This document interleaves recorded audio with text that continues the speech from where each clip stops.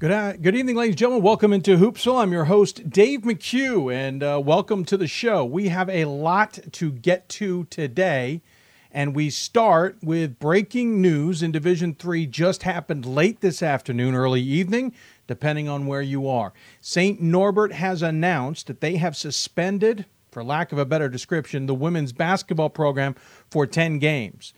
The reason, apparently, according to the statement from St. Norbert, and we'll read it right from them. The St. Norbert women's basketball team is unable to compete in its next 10 women's basketball games due to a violation of institutional policy stemming from an on-campus alcohol-related incident involving a number of players. The decision, as decided by the St. Norbert College Student Judicial Review process, suspends the involved students for 10 games. The suspension is effective immediately and will run through January 24th. The health and wellness of our student body is paramount importance, says Reverend Jay Faustner, the St. Norbert Vice President of Mission and Student Affairs. He goes on to say, "We have high expectations of our student athletes and our students in general," unquote. Additionally, St. Norbert is ineligible for the Midwest Conference Women's Basketball Tournament and regular season championship because it is unable to play a full conference schedule as a result of a situation within an institution's control. The Green Knights have currently played 8 games, are 5-3, 3-0 in MWC play. St. Norbert will continue with practice and other team functions prior to resuming its season on January 27th at Cornell. That is what we lead off Hoopsville with. We will get more on that in just a moment. But a reminder, you can interact with the show at D3Hoopsville or hashtag Hoopsville on Twitter. You can also join us on Facebook at facebook.com/Hoopsville, where we are streaming our program tonight.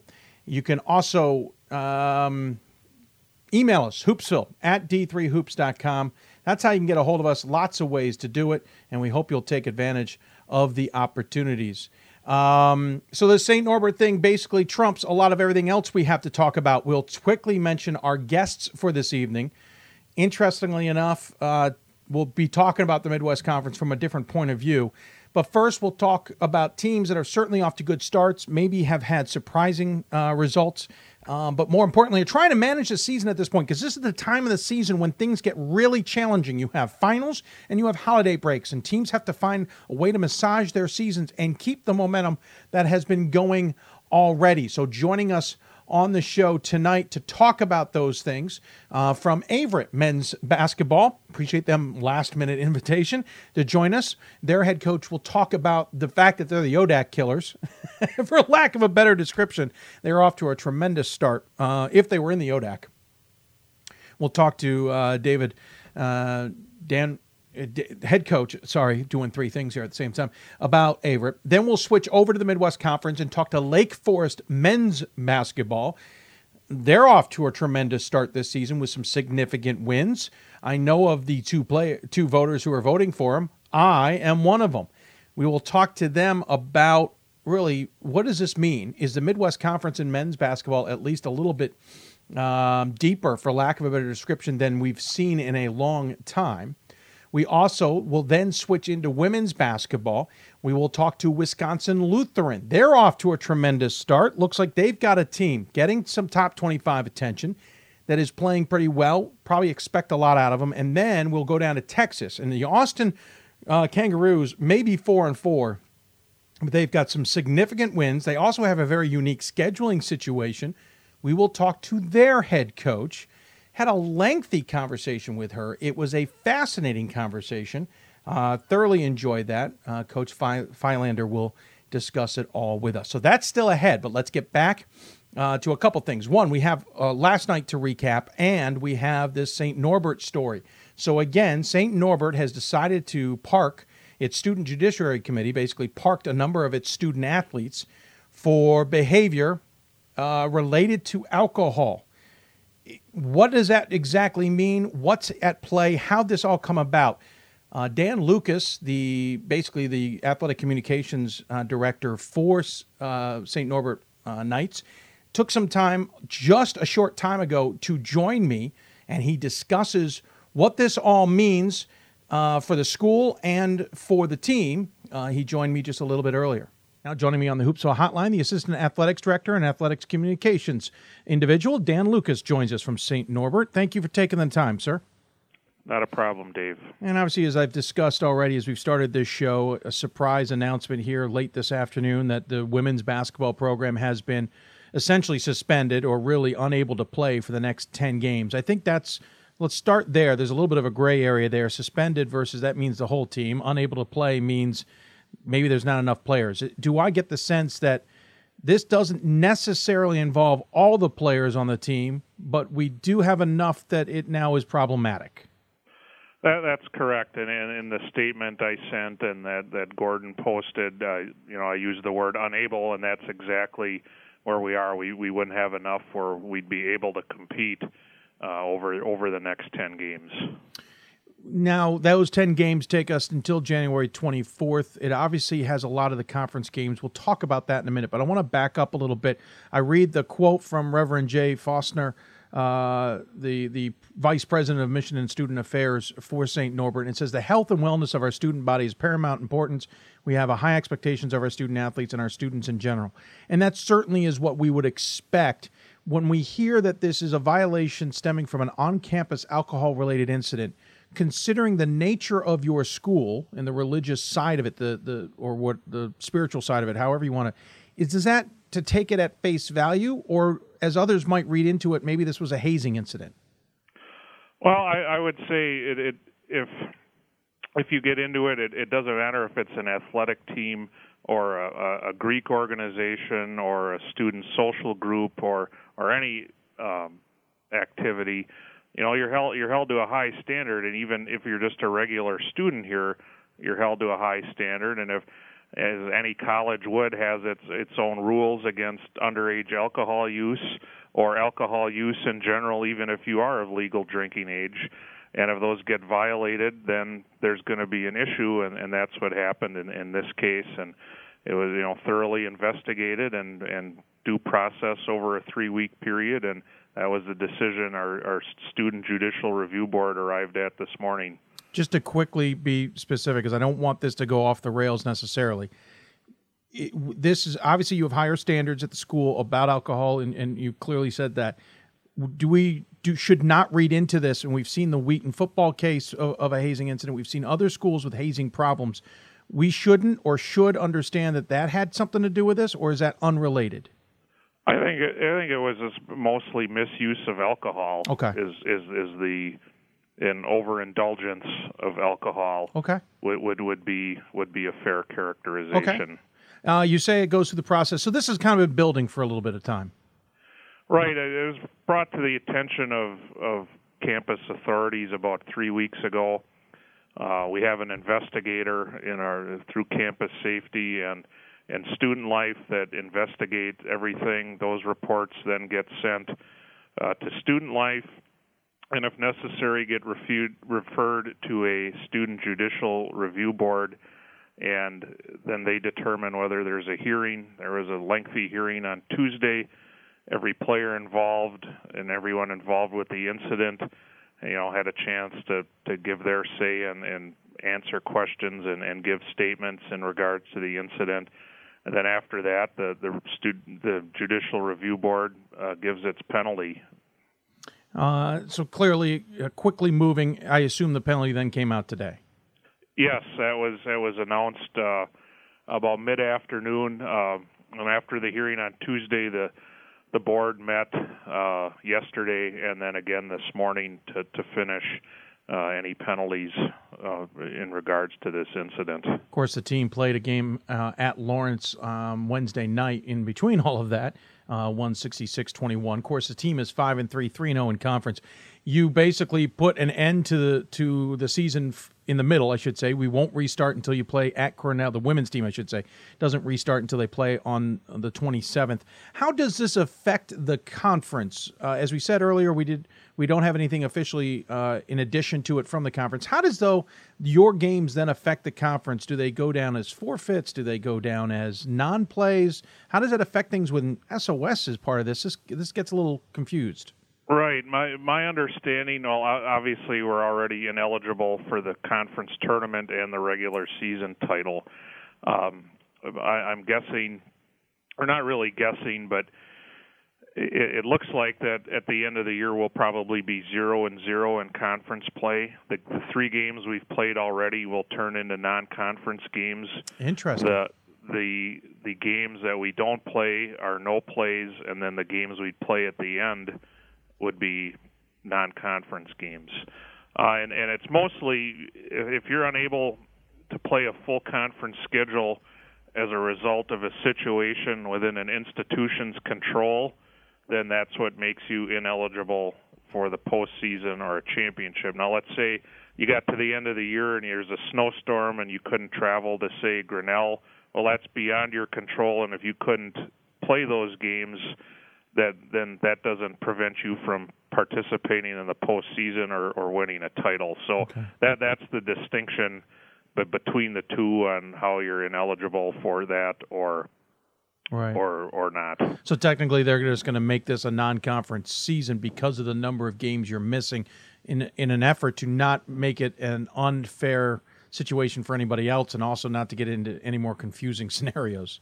Right. If you just record those as forfeit wins, well then there's teams getting wins by the luck of the schedule, and that's right. Not fair to the teams we've played or are going to play on the back end. So I think the Midwest Conference executive director and the executive committee, they did their due diligence, and I think they came up with a fair result.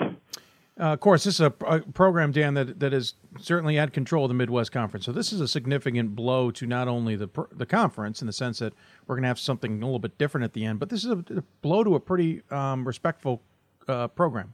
Well, it is, but walking back over to my office after a meeting today, I think this will make us stronger. If everyone involved learns from this incident, do you get more out of that for the rest of your life than you would by playing 10 basketball games that you're going to miss here? Sure. And I think anybody would know that the right answer to that. So, I think sure, this a bump in the road and a kind of a tough pill to swallow a little bit, but there's consequences to actions, and if you learn from it and grow from it, and other people and other teams on our campus and other campuses learn from it and grow from it and know that misuse of substances is a serious thing, then I think missing 10 basketball games is a small price to pay for that. Oh, well said indeed. One last question is, does this affect the academic standing of these individuals? No. Okay. No, they're still all in school. So it's just from an athletic standpoint, it's just one of several other penalties that due to privacy laws I can't get into. And certainly not trying to pry too deep. One other question is, when does a second semester officially start? The timing makes it seem like almost they're practically sitting until the next semester begins. That's exactly how it was timed out. Okay. So when the spring semester starts, that's when they will start back up playing games again. And it's important to note, between now and then they'll practice and still have other functions between now and then, and hopefully the team learns from it and it makes them stronger people and going forward athletically as well. So they will be allowed to practice. Yes. Okay. Everyone involved will be allowed to practice. And one last question: they're supposed to be playing in a tournament at Wilmington. One of the games is Chicago. We obviously don't know who the second game would be. I assume conversations were had with those involved and how that affects them. Yeah, Tim Bald, our athletic director, I think I didn't get a chance. I knew he was going to try to call there. I assume he reached someone at Wilmington today, and obviously everyone in our conference knows already. But it's a tough situation. Hopefully they can work their schedule where everybody still gets 2 games there. It may require an extra day to play a format that way, but that's just an unfortunate piece of this deal that it not only affects our students but others as well. Certainly. Well, I really appreciate you taking the time, Dan, to talk about this, especially on such quick turnaround. And normally we give our guests the final word. I don't know if there's necessarily one you want to finish up on, but I do appreciate you taking the time and helping us understand the situation. No, you're welcome. And Dan Lucas joining us again from St. Norbert. And again, Dan Lucas joining us here just a short time ago before we went on air to discuss the situation at St. Norbert. Again, to clarify, it appears the next 10 games we know are basically canceled. It appears the previous 3 games they played in conference will be changed from conference games to just regular season games, have no effect on the conference, and the games that they play when they come back will have no conference effect. The bigger deal is, how does this affect SOS? How will this affect results versus regionally ranked opponents for all of their opponents? It will change some of the SOS equations in the Midwest Conference. We will see how that affects things in February. We're going to have to wait. Don't know if that's going to have a major effect, considering the race has usually been through the St. Norbert women's basketball program. They were 15-3 last year, 18-0 the year before, 17-1 3 years ago. This is a program that is synonymous with controlling the Midwest Conference, obviously. How that will affect things this year, who knows? Lake Forest was off to a 3-1 start in the women's side. Knox, Cornell, and Ripon all 2-1. So we'll see. We'll see how this all affects. Of course, there's more to this. We will continue to follow it. I do want to say, from what he said, I don't think this has a hazing element to it. I want to stress that, because I don't want to mischaracterize what this might be about. But it sounds like this is not a hazing incident per se. So that is good news. We will continue to follow it. It sounds like it's just a bad decision with alcohol. And, of course, at a school like St. Norbert and others in Division III, this is not a joke. Plain and simple. It's not a joke. And so it sounds like it was a good night of fun on a campus, and the school has disciplined them for that. Some schools have stricter policies, and especially with underage drinking, than others. So enough players have been suspended by the Judiciary Committee at St. Norbert to warrant this decision as a result of that. So there's just not enough players to play, and that's what we will keep an eye on. So St. Norbert will not be in the NCAA tournament this year. We'll see how the Midwest Conference on the women's side plays out from there. We'll continue to follow this story, and if there's anything more, we will certainly bring it to you. In the meantime, I thank you to Dan Lucas for joining me. I do appreciate him taking the time to do that. So let's switch to the other news, and that's, how's everything going in Division III? Results last night, we had our first one.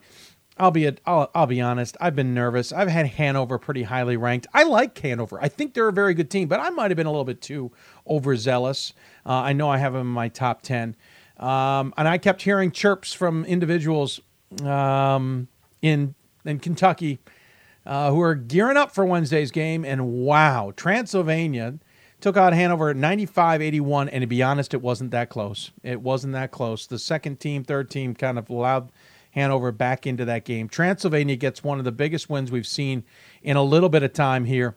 They're happy about it. At the same time, it's early in the season, so Coach Brian Lane might be happy about that victory. At the same time, he's going to be critical about his team. He did speak after it. We got some sound with him, and here's some of what he thought with the win over the fifth-ranked Hanover team. We came out and really set the tone early, and we're very aggressive in our defense.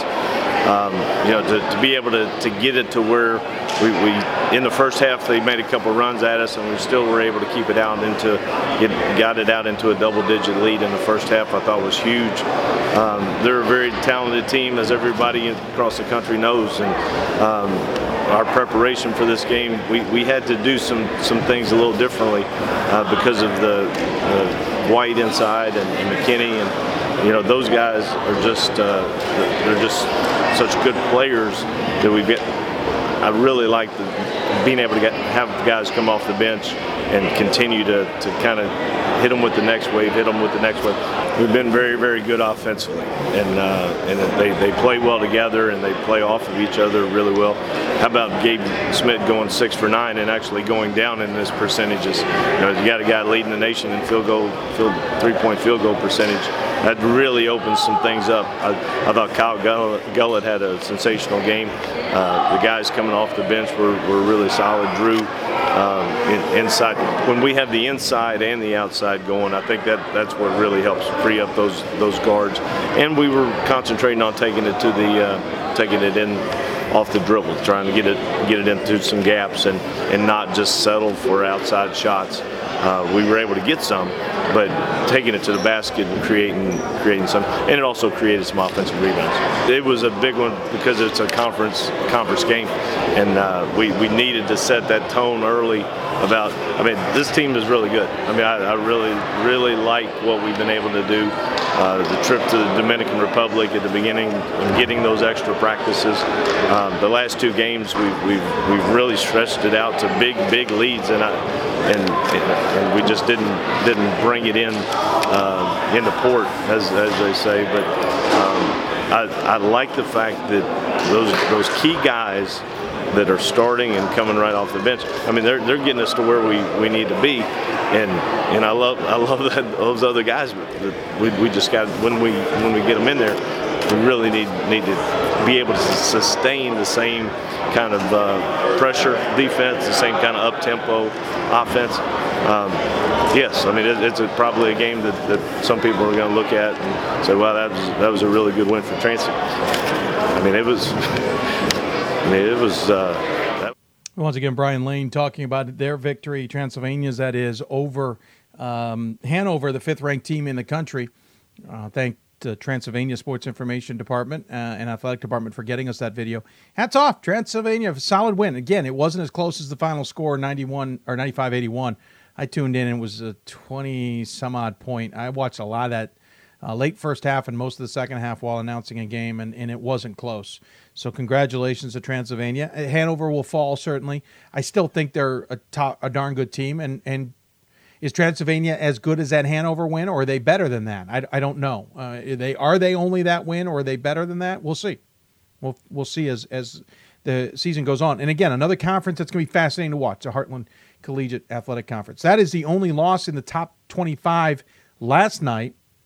Tonight, Eastern Connecticut lost to WPI, but that was the only loss in the top 25. Those receiving votes, it was a rougher night.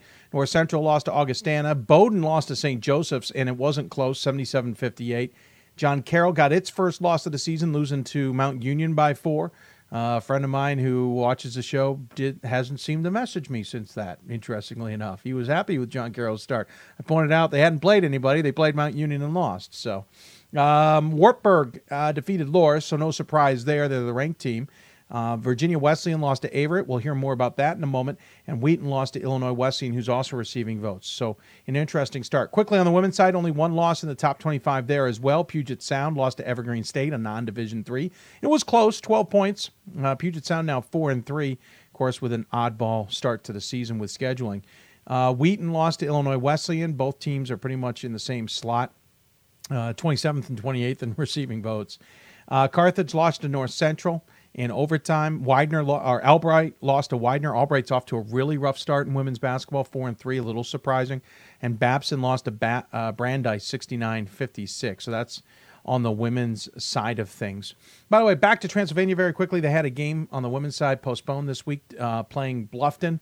There was a car accident involving some of the players at Transylvania. The good news is nobody was injured, or at least significantly injured. The accident took place on game day, so they have postponed that game. My thoughts out to the team. Hope the very best for them, and we're glad that nobody was injured severe enough, and certainly worse than that. We're glad none of that took place. So we got a lot crammed into the beginning. We got to get going. We're going to take a break. When we come back, we'll get to our guests. Not that we haven't had a bunch already. We'll talk to Averett. The men's team off to a tremendous start. Remember, last season it was not a pretty start. It was a rough start for the Cougars. This is the polar opposite. And if they have any hopes of being in the ODAC, this isn't the kind of start you want. The ODAC team has been Averett's favorite target. But the rest of the season is essentially conference action in the USA South. What does that all mean? Their head coach for men's basketball joins us to discuss all of that. Plus, we still have Lake Forest men's basketball ahead of us. We have Wisconsin Lutheran, and we also have Austin. That's all ahead of us. You'll listen to Hoopsville, presented by D3Hoops.com from the WBCA and ABC studios. More Hoopsville after this. I did receive a non-athletic scholarship upon entering school. I got the presidential scholarship, which was huge for me. I think there's more opportunities for academic scholarships in Division III. I did receive academic scholarships. Just being involved on campus, being a leader, all those things combined kind of get me recognized. It's a great experience for me.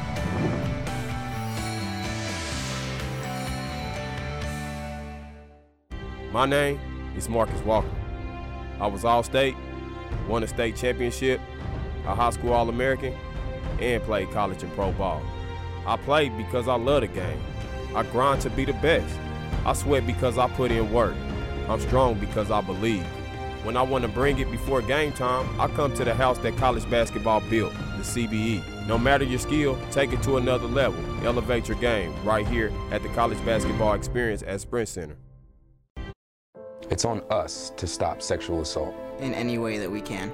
To get a friend home safe. To never blame the victim. It's on us. To stand up. To make our community safe for all. It's on us. It's on us to look out for each other at parties. It's on us. To be more than just a bystander. To step up and say something. It's on us, all of us. To stop sexual assault. Learn how and take the pledge at itsonus.org.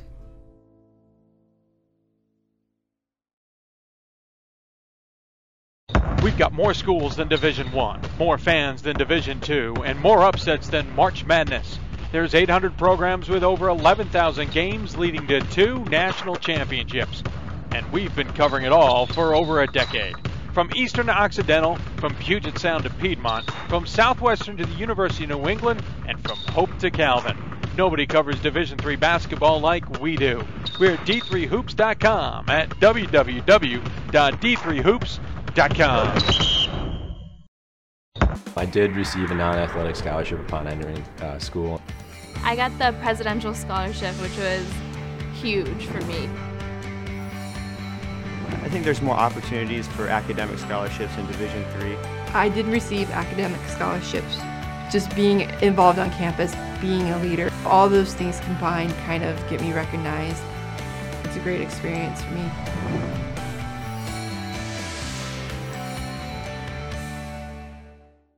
My name. And welcome back to Hoopsville, everybody. I'm your host, Dave McHugh. Hope you're enjoying the show. If you got questions for us, tweet us at D3Hoopsville or hashtag Hoopsville. Email us, hoopsville at D3Hoops.com, or join us on Facebook, Facebook.com/Hoopsville. The YouTube show that we produce is also capable of taking comments if you're able to. We'll take those as well. And even on Facebook simulcast, we'll try and keep track of things in there as well, too. So I think we got it all covered.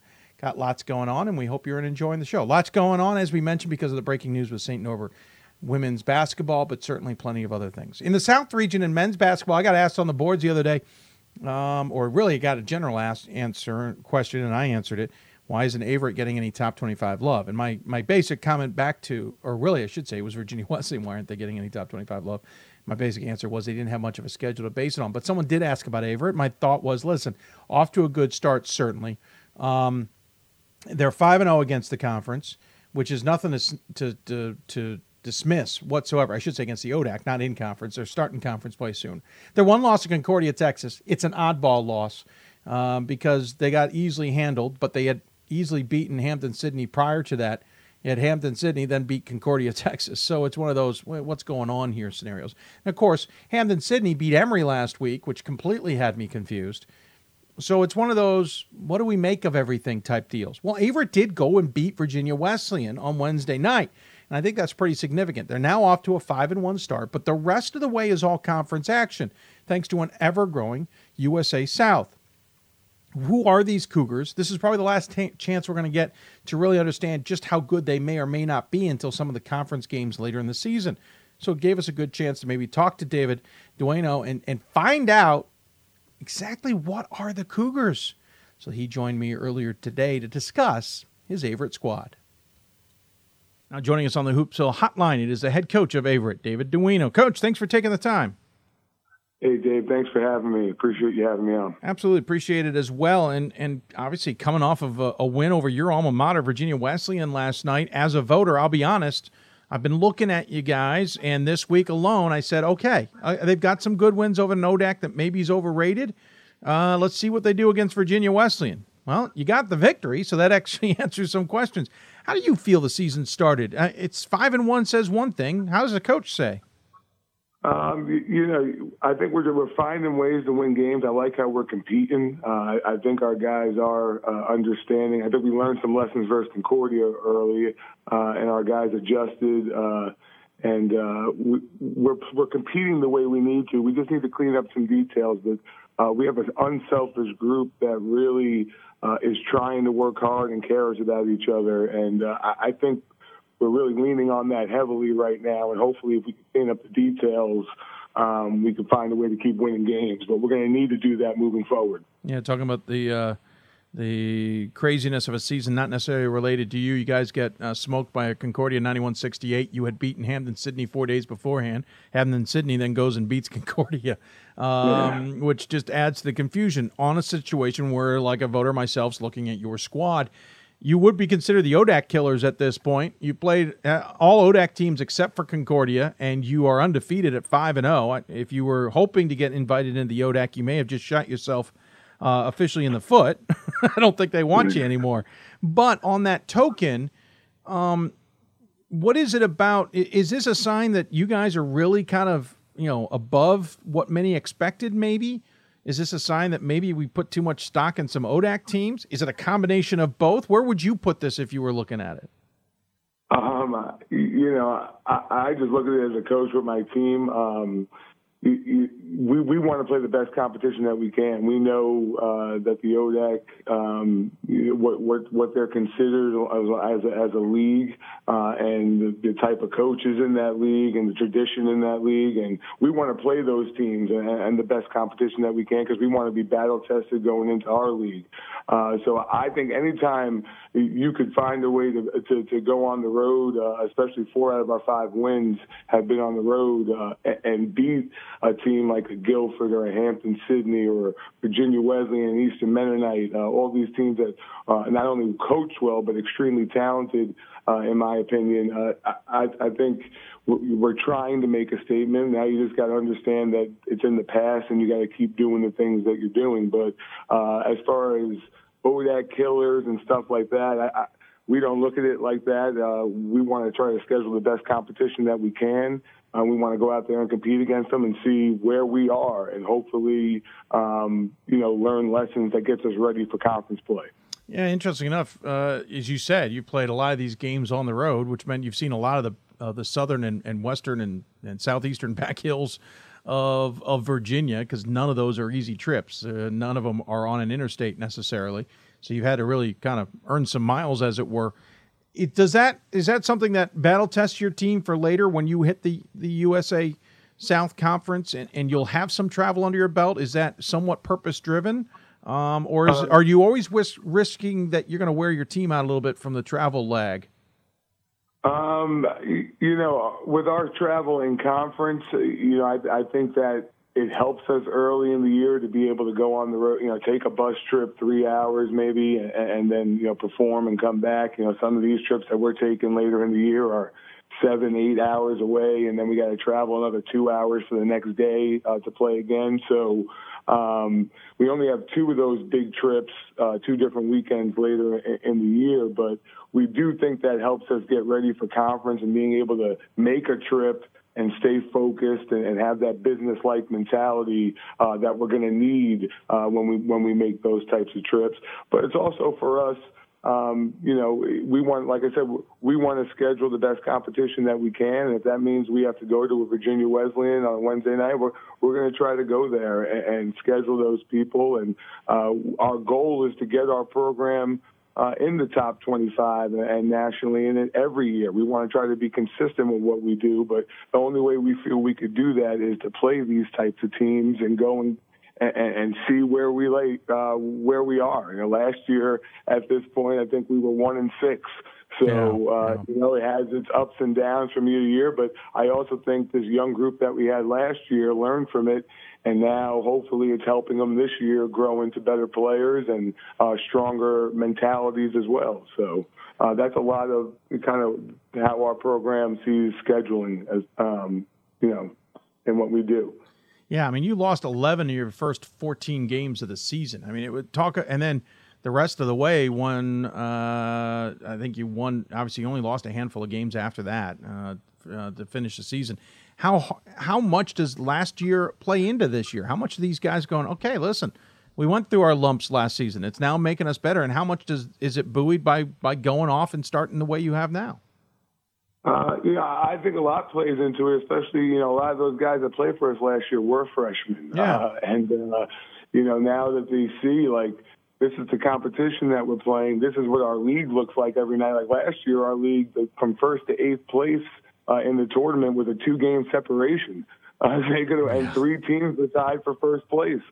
So I think they got to understand that really late in the season, and we had great leadership with Charles Bryant last year and James Contreras, but that stuck to that business-like mentality even when times were tough.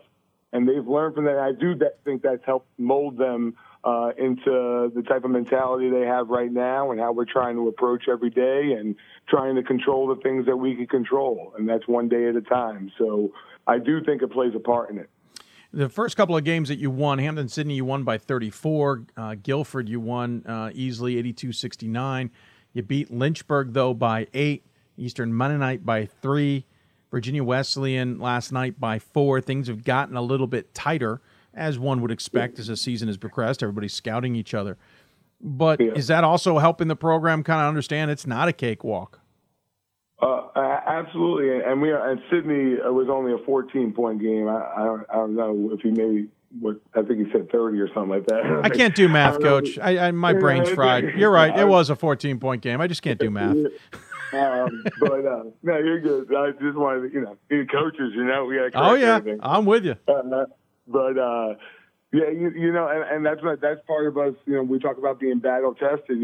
Every night in our conference, when you step on the floor, you got to be ready to go. Anybody could beat anyone. So, being in those tight situations and being in those game situations like last night, ball in our hands, a 2-point game, 1:25 left, and we turn the ball over. Like, that's something that hopefully we could learn from and come back in the future and not make that mistake and maybe have a chance to give us a little bit more room in that situation instead of having to get that key stop and a key rebound right there and then, So hopefully those types of things get us ready for this conference play and we're going to need to learn from those situations and adjust moving into the conference play on Saturday. I was going to say, technically you start conference play on Saturday and you don't do anything but play conference opponents the rest of the way. Pfeiffer is new, so technically conference, not conference kind of game, but you'll have to play them twice.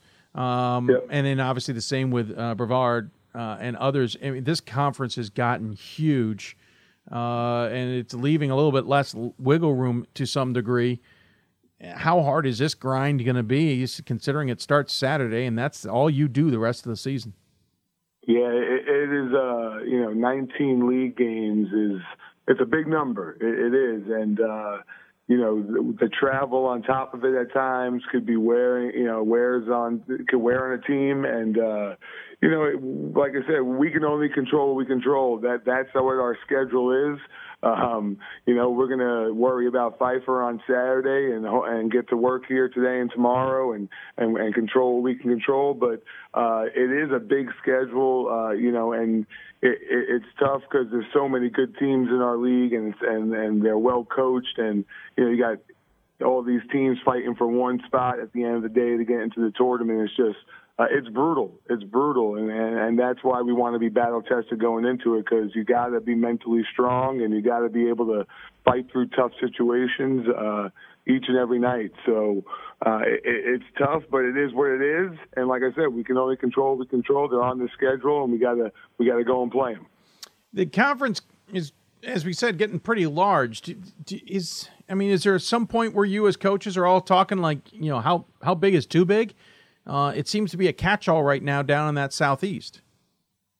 Yeah, I think there's always concern for, being able to schedule, non-conference opponents that you want to schedule. You want to make sure that, the travel, like if we were to add one or two more, and it's another 6-7 hour trip away, like at what point do we need to really look at the size of this and see, what exactly direction we need to go. It's an ongoing conversation with the coaches. Sure. But like I said, right now it is what it is, and I think everyone's just focused on going out there and competing. I think we have a great group of coaches, and everyone, we like each other and we get along. We like competing against each other, but it is a big number, and we just got to deal with it right now, and hopefully in the future be able to figure some things out as far as travel and things like that.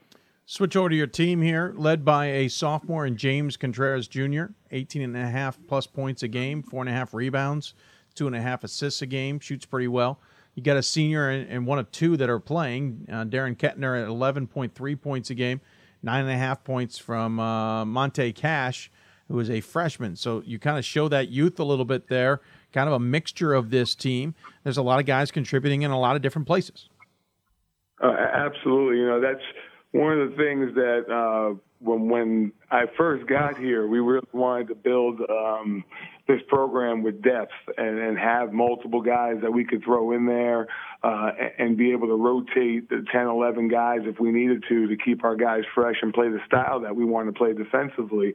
And we've been able to bring in those type of classes, some big classes over the last couple of years, and we got guys in every class level contributing. We got Montre and Raymond Bullock as freshmen. We got Ian Bess, Tim Henry, Mariba Diaby, TJ McAllister, a bunch of sophomores and juniors, Austin DeLucia.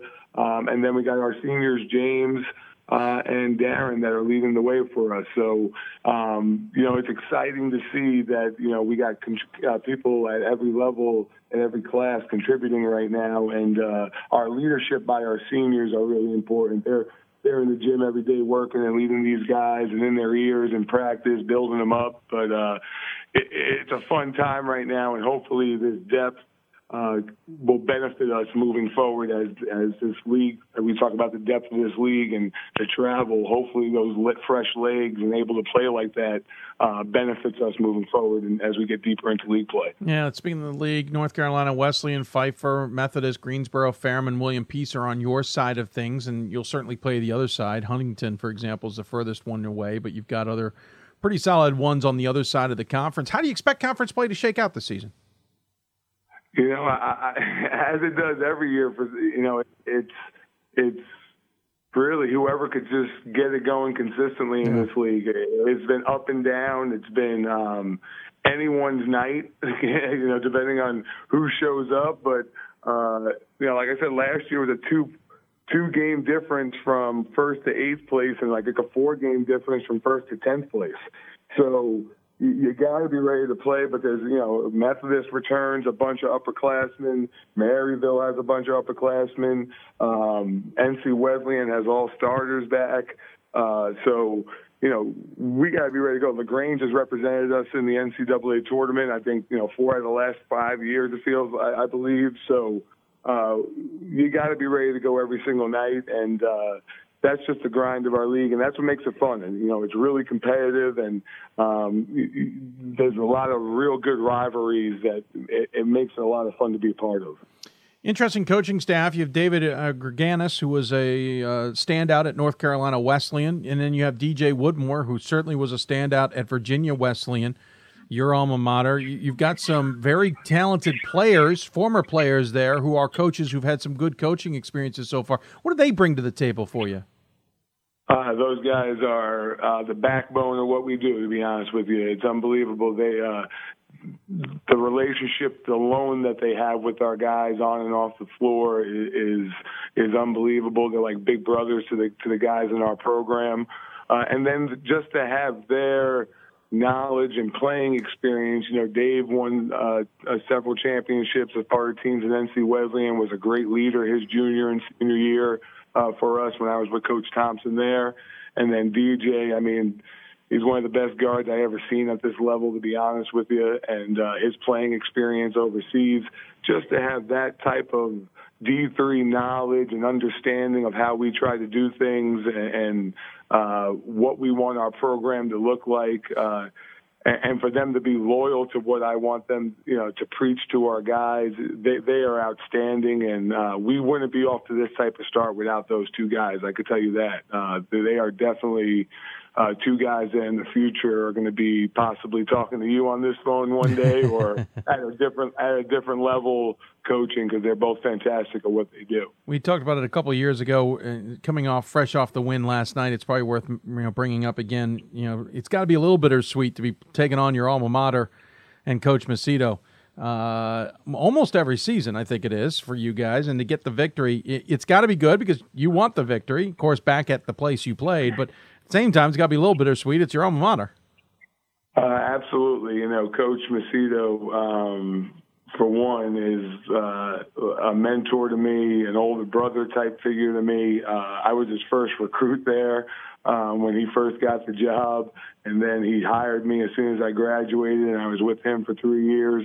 And our relationship is something that I value a lot. And I was excited for our guys because I know going in there and how hard it is to win there, and the start that we got off to, that we got 8-1 early, and I've seen teams get off to that start there. I've been in that building and seen them roll teams early like that, and then to be up late and then make that type of run that they did the last 3 minutes. And I've been in that situation before as well in that gym, and they usually pull those type of games out. To see our guys stick with it and find a way to win that game, I was really happy and proud for our guys, but at the same time still had that, there's a little bittersweet feeling for Coach Macedo. I knew how he was. I know, he's a competitor and how he was feeling at the moment. And, those nights that we go against each other, we know that, we want to win those games, but on other nights we're cheering for each other and always have that type of relationship. So it is a little bittersweet, but it is nice to go back because I know what type of program and how he does things and the respect that I have for him. Sure. To find a win there is really, a good step for our program. Yeah, it certainly helps to start 5-1 too, as you said, taking that step for the program.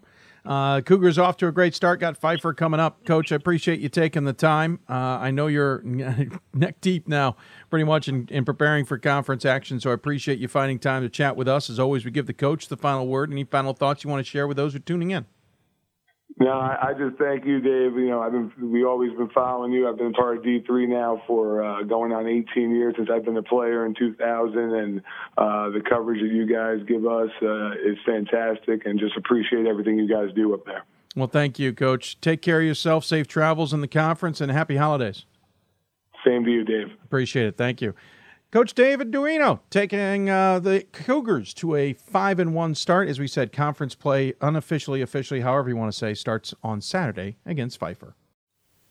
Coach Duino, appreciate his time.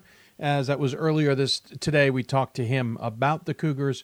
Again, Pfeiffer coming up. It's in conference, but it's not conference. Pfeiffer is transferring into Division III, as it were. So they'll play 2 against Pfeiffer and 1 against Brevard. I can never say that one right. We have time to work on it. Those 3 games technically won't count, but the rest do. A lot of conference games. USA South's pretty big. I wonder if that's going to be a talking point in the future, if it isn't already, about what is the best way to handle the USA South in the future. But hats off to Averett. Good start to the season. Going to take another break. When we come back, we will talk to another team who's certainly playing pretty well, Lake Forest out of the Midwest Conference. How exactly do we kind of chalk that one up, and what to make of the Midwest Conference? You listen to Hoopsville, presented by D3Hoops.com from the WBCA NABC studios. More Hoopsville after this. For the love of the game. But for those of us who are Division III student athletes, it's more than that. A lot more. Sure, the game is important. But as we work so hard to build both mind and body, it's more about team. That is why NCAA Division III teamed up with Special Olympics. And in giving the gift of sport to those for whom it seemed an impossible dream, we are working to make this a better world. Help us keep that dream alive. You can make a difference.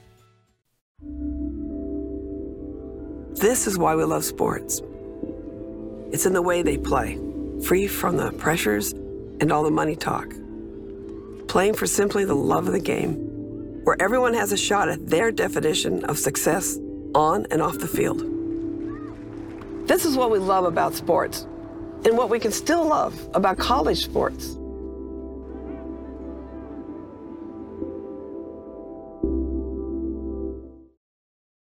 We've got more schools than Division I, more fans than Division II, and more upsets than March Madness. There's 800 programs with over 11,000 games leading to 2 national championships. And we've been covering it all for over a decade. From Eastern to Occidental, from Puget Sound to Piedmont, from Southwestern to the University of New England, and from Hope to Calvin. Nobody covers Division III basketball like we do. We're at d3hoops.com at www.d3hoops.com. And welcome back to Hoopsville, everybody. I'm your host, Dave McHugh, coming to you from the WBCA NABC studios, presented by d3hoops.com. If you got questions for us, email us hoopsville at d3hoops.com. You can also tweet us at d3hoopsville or hashtag hoopsville. We're on Instagram at d3hoopsville as well, though we don't check that during the show. And you can try and message us on Facebook, facebook.com/hoopsville, or on the YouTube page. We'll try and keep track of that as well. Quickly, a recap of our breaking news from earlier tonight. St. Norbert women's basketball has basically parked their team for 10 games. Enough players were suspended by the Student Judiciary Council for an alcohol-related incident that they don't have enough members of the team to play games. So those players will be parked until the start of the second semester, which means they are done for 10 games and will not start playing again until the 27th of January. That will take place, or that ends up with 10 games. They can practice during that time.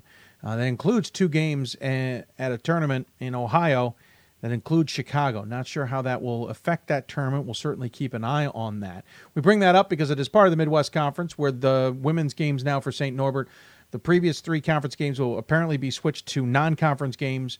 Obviously, they will then have 10 games that are basically canceled that they will not play. And then the other games, the final games, will be played in the non-conference. One other factor we did not talk about is how will this affect those teams that may lose 2 games out of this deal in the Midwest Conference, essentially finishing the season with 23 games. Remember, the Midwest Conference now back up to the 25 max.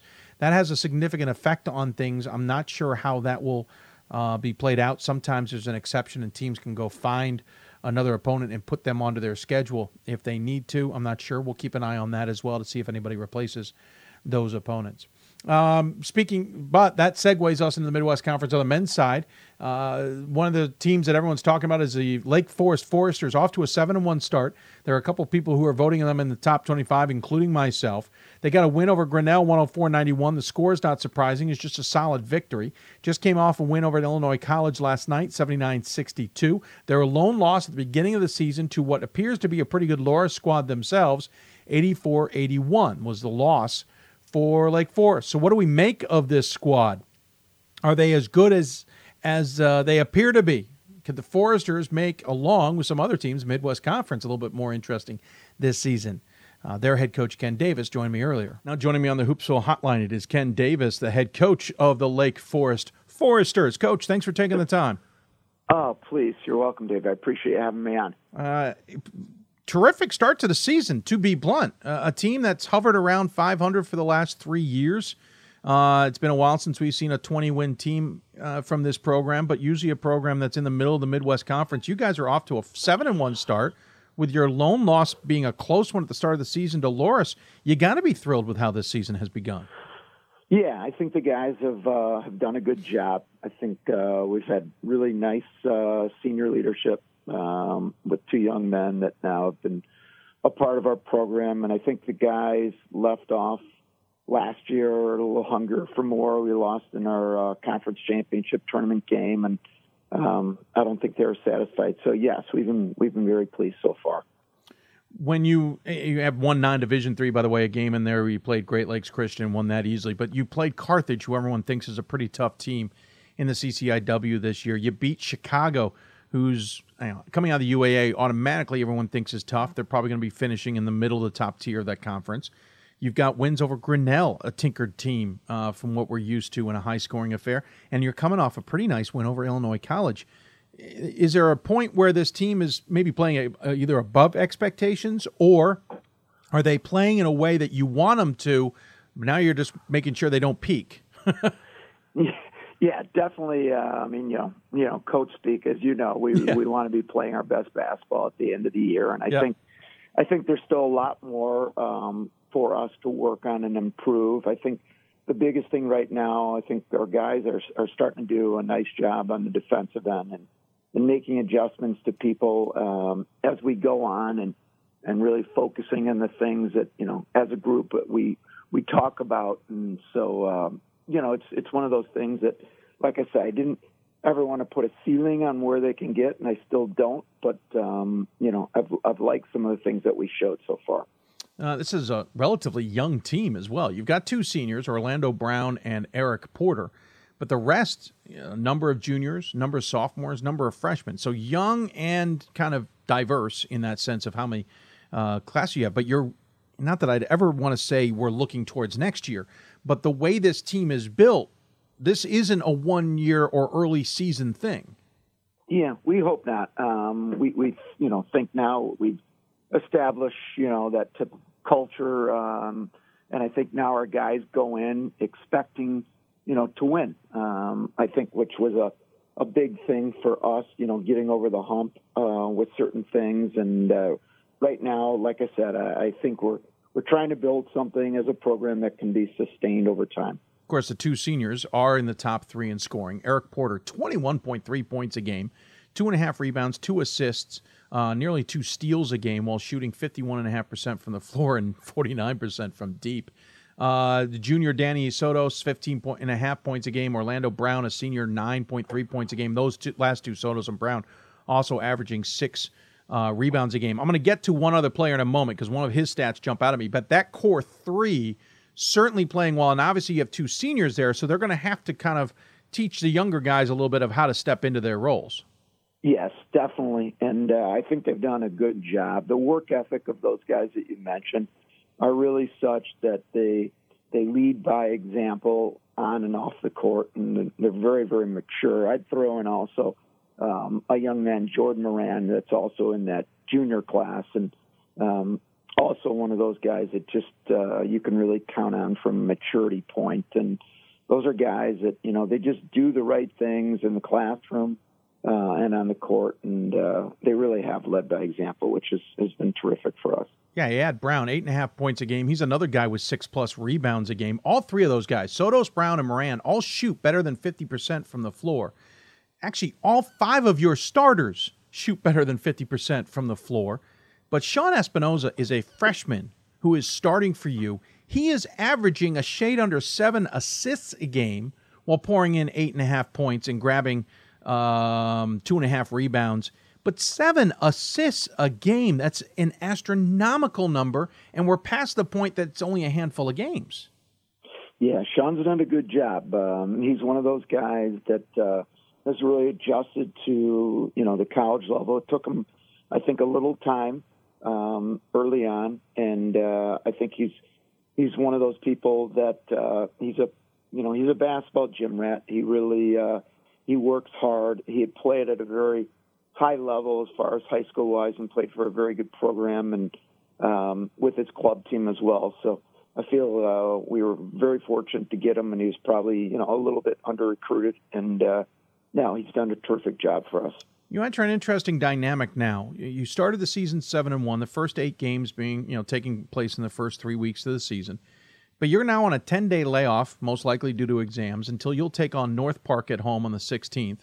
Then you'll take your holiday break and then play in a tournament between Christmas and New Year's before you get back into conference play. So now you're in this really challenging part of the season where you got to keep these guys at the level they were at 7-1, but while playing 3 games in the next 3 weeks. How do you keep them focused? Obviously, we have academics, and that's important, and a time off is important. But how do you keep at the level you were at right now? Yeah, I think that's something, you know, as a group we've talked about. As a staff, we definitely addressed that.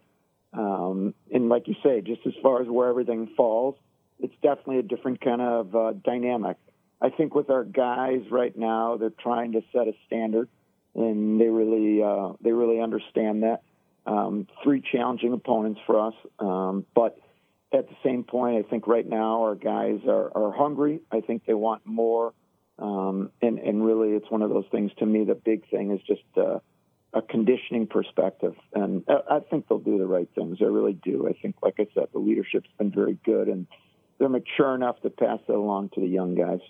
And we mentioned the 2 games coming up between the holidays. You'll play at Roosevelt, and you'll play Roosevelt and St. Francis of Illinois, both of them non-Division threes. It's an interesting dynamic at this point in the season. You know, beginning of the year, I think we're used to it, especially teams in the Northwest or Calvin and Hope certainly throw those games in against local ones. You're throwing it in the middle of the season. So you have 2 dynamics. One, the games technically just won't count. Yes, they're going to be on your record, but when we talk about at-large or seeding or anything like that, they aren't necessarily going to come into play. But they're also they're right after a break and right before you get back into conference play. I never would say you wouldn't take those games seriously, but I can understand why you wouldn't necessarily need to, except you're about to get back into the real part of your schedule. How do you tackle a tournament like that? Yeah, I think for us right now, it's one of those things that, like you say, we want to maintain a rhythm. We want to maintain a mentality. So we're definitely going to take those as any other non-conference game that we have in our schedule. It'll be a nice challenge for us, some different teams. I think it's one of those things, like you say, with finals and then break.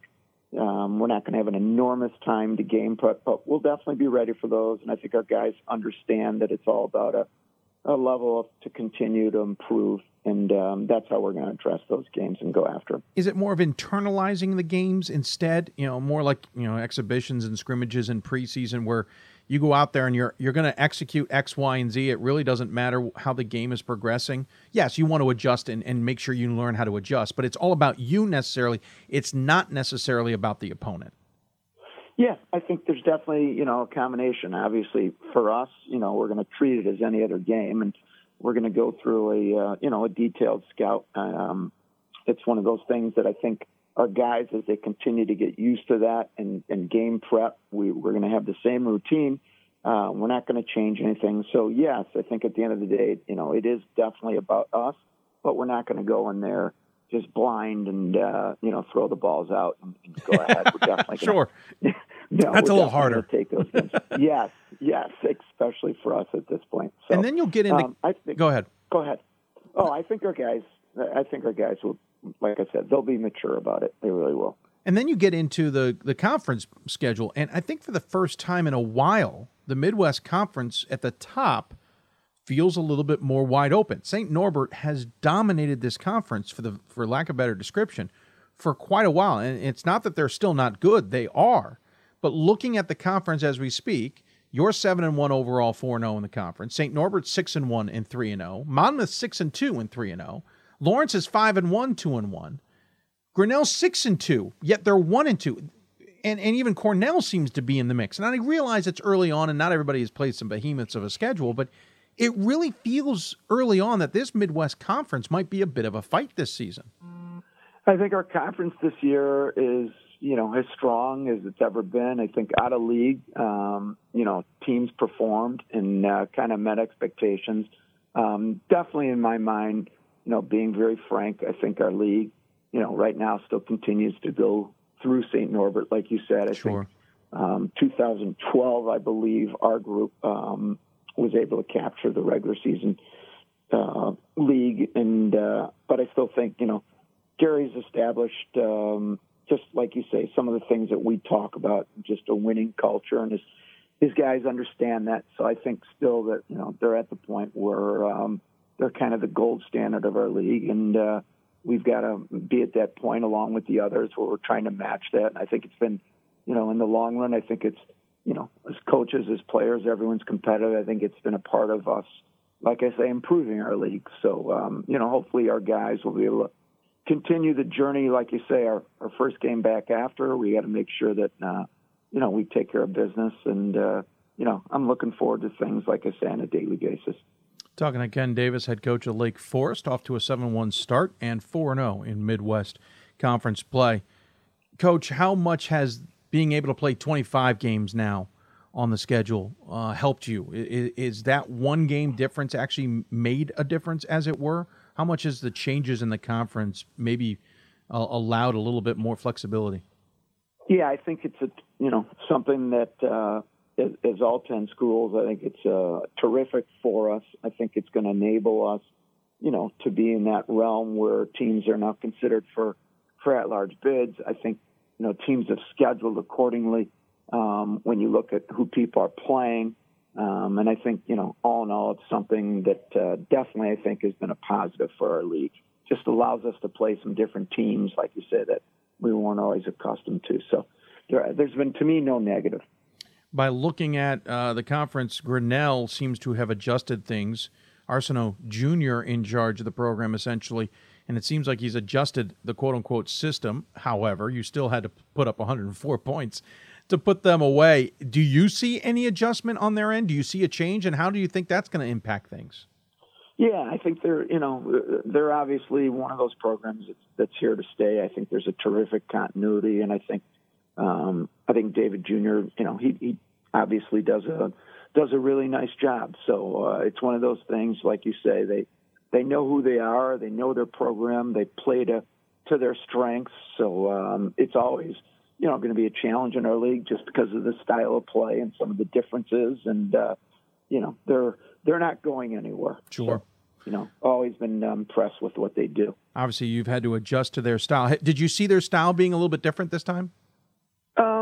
There's little things that they tinker with and change, and I think they continue to, season after season, and make adjustments, like you say, as far as what they do, and I'm sure they'll continue to. Yeah, it's just fascinating with the junior in charge now, how much things may or may not adjust with his experience of coaching that Absolutely. He's had. And speaking of experience of coaching, you don't exactly have the prototypical coaching travel log, as it were. Graduated from Arizona State, and you had a broadcasting degree with a political science background, and you decided to go into the Chicago Board of Trade as a futures trader. You got your master's degree. Everything looked like you'd be one of those kinds of guys where you go in every day and fight for the futures and make some money. And then you got called to coaching, and so now you went into high school and now college. That's not. I mean, I'm all about the non-prototypical travel through life, but you definitely have taken a road less traveled in some degree. Yeah, it's been a fun journey for me. It's been a great experience. I think coming out of college, working at the Board of Trade, it was one of those things as a young kid. I had some coaches that were in that profession. I always really looked up to them, and I had gotten started working in the summers, and it was something that, in the back of my mind, I really always wanted to do. But I definitely had a plan. I really knew that I wanted to somehow get back into coaching and education and kind of serve. And I think it's been fun. I had two, in my mind, terrific mentors. One, Coach Pappas, Steve Pappas, was a legendary high school coach, and I got an opportunity to work with him. And then my predecessor here, Chris Conger, did a terrific job, and both those two really, I think, taught me a great deal and taught things the right way, and so it's been a good experience.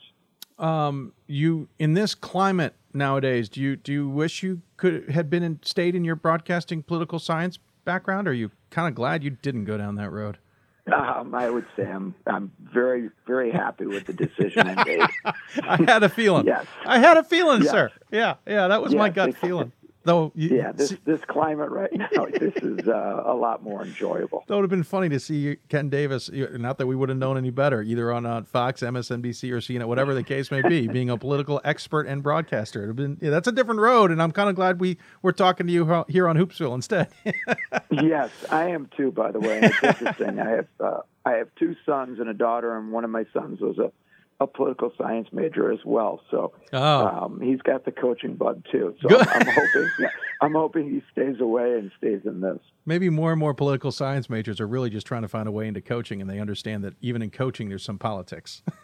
Oh yeah, could be. Yeah. Could be. Well, Coach, I appreciate you taking the time to talk about the team, the conference, and yourself. Certainly a terrific start. I'm voting for Lake Forest. You've gotten mine are 4 of the 7 points you're getting. You can either be fair or unfair to yourself, whatever you want to do here. But is that the right vote? Is voting for you in the top 25 the right thing for this program? You just talked to me about the political aspects of things. Yeah, I set don't you want up. to be negotiating right now, but I think right now, I think we played a very good schedule. I think our guys have done a good job. I want to believe in my mind that we're one of those teams that can compete with anyone. I've seen some of the results of the teams that we played and who they've beaten and so on and so forth. So. I think you have a good vote, but at the end of the day, as you said, I want to make sure we have your vote when the year ends. Sure. And that's the one that's going to be most important to us. Yeah, I can understand that entirely. Well, congratulations, like I said, to the terrific start. Appreciate you taking the time. We have a tradition on the show. We always give the coach the final word. Any final thoughts you want to share with those tuning in? No, I just appreciate, Dave, for you having me and for the things that you guys do for Division III basketball. I think the exposure level that you guys create for the men's and women's is terrific, and it gives a platform for those student athletes that really are, very passionate about what they do. So just thanks to you and everyone there, and I appreciate it. Absolutely. Thank you for taking the time. Good luck the rest of the season. We'll look forward to keeping track of the Foresters. Thanks very much. Absolutely. You too. Once again, Ken Davis from Lake Forest joining us on the Hoopsville Hotline. Thanks to Coach Davis for joining us and talking. Different career if he hadn't gone down the coaching realm, is it not? So thanks to him for taking the time. Midwest Conference could be one of those fascinating conference races. That being said, I'm starting to name a lot of interesting conference races this year. I think the UAA is going to be fascinating. Midwest, CCIW, OAC, NCAC, NESCAC. We can name almost half of them right off the top of our head. They're going to be fascinating to watch this year. I look forward to it. And thanks again to Coach Davis for joining us. Going to take by the way, quick note.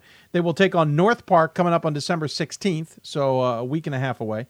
Then they take on Roosevelt and St. Francis, and then they get into conference play January 3rd against Monmouth and go the rest of the way in conference. Going to take a break. When we come back, we'll switch gears, talk women's basketball, and we will talk specifically, we'll head a little north into Wisconsin, to Wisconsin Lutheran, and talk to the Warriors head coach for the women's program there. You're listening to Hoopsville, presented by D3Hoops.com from the WBCA and ABC studios. More Hoopsville after this. Division III allows you to give yourself to other things. Having that free time allows me to pursue the things that I want to pursue. Division III athletics affords students the opportunity to, engage in the other interests in their campus and in their lives outside of that sport. It allows you to just be able to do everything you want to do. I wouldn't change it for the world.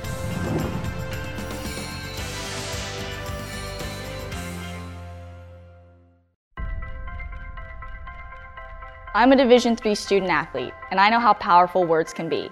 The term gay doesn't mean stupid, lame, or less than. So I pledge to speak up if I hear the term gay used in a derogatory way or any other homophobic terms. If you can play in Division III. I'm a Division III student athlete, and my teammates unconditionally accepted me as part of their family. So now I pledge to do the same for others. If you can play in Division III. I used to never really talk. Ever. I was afraid if I said something wrong, everyone would laugh at me. But then I started to play golf with Special Olympics. It helped me to find my voice. And now everyone else is speechless. We've got more schools than Division I, more fans than Division II, and more upsets than March Madness.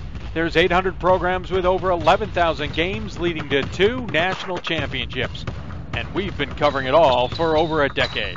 From Eastern to Occidental, from Puget Sound to Piedmont, from Southwestern to the University of New England, and from Hope to Calvin.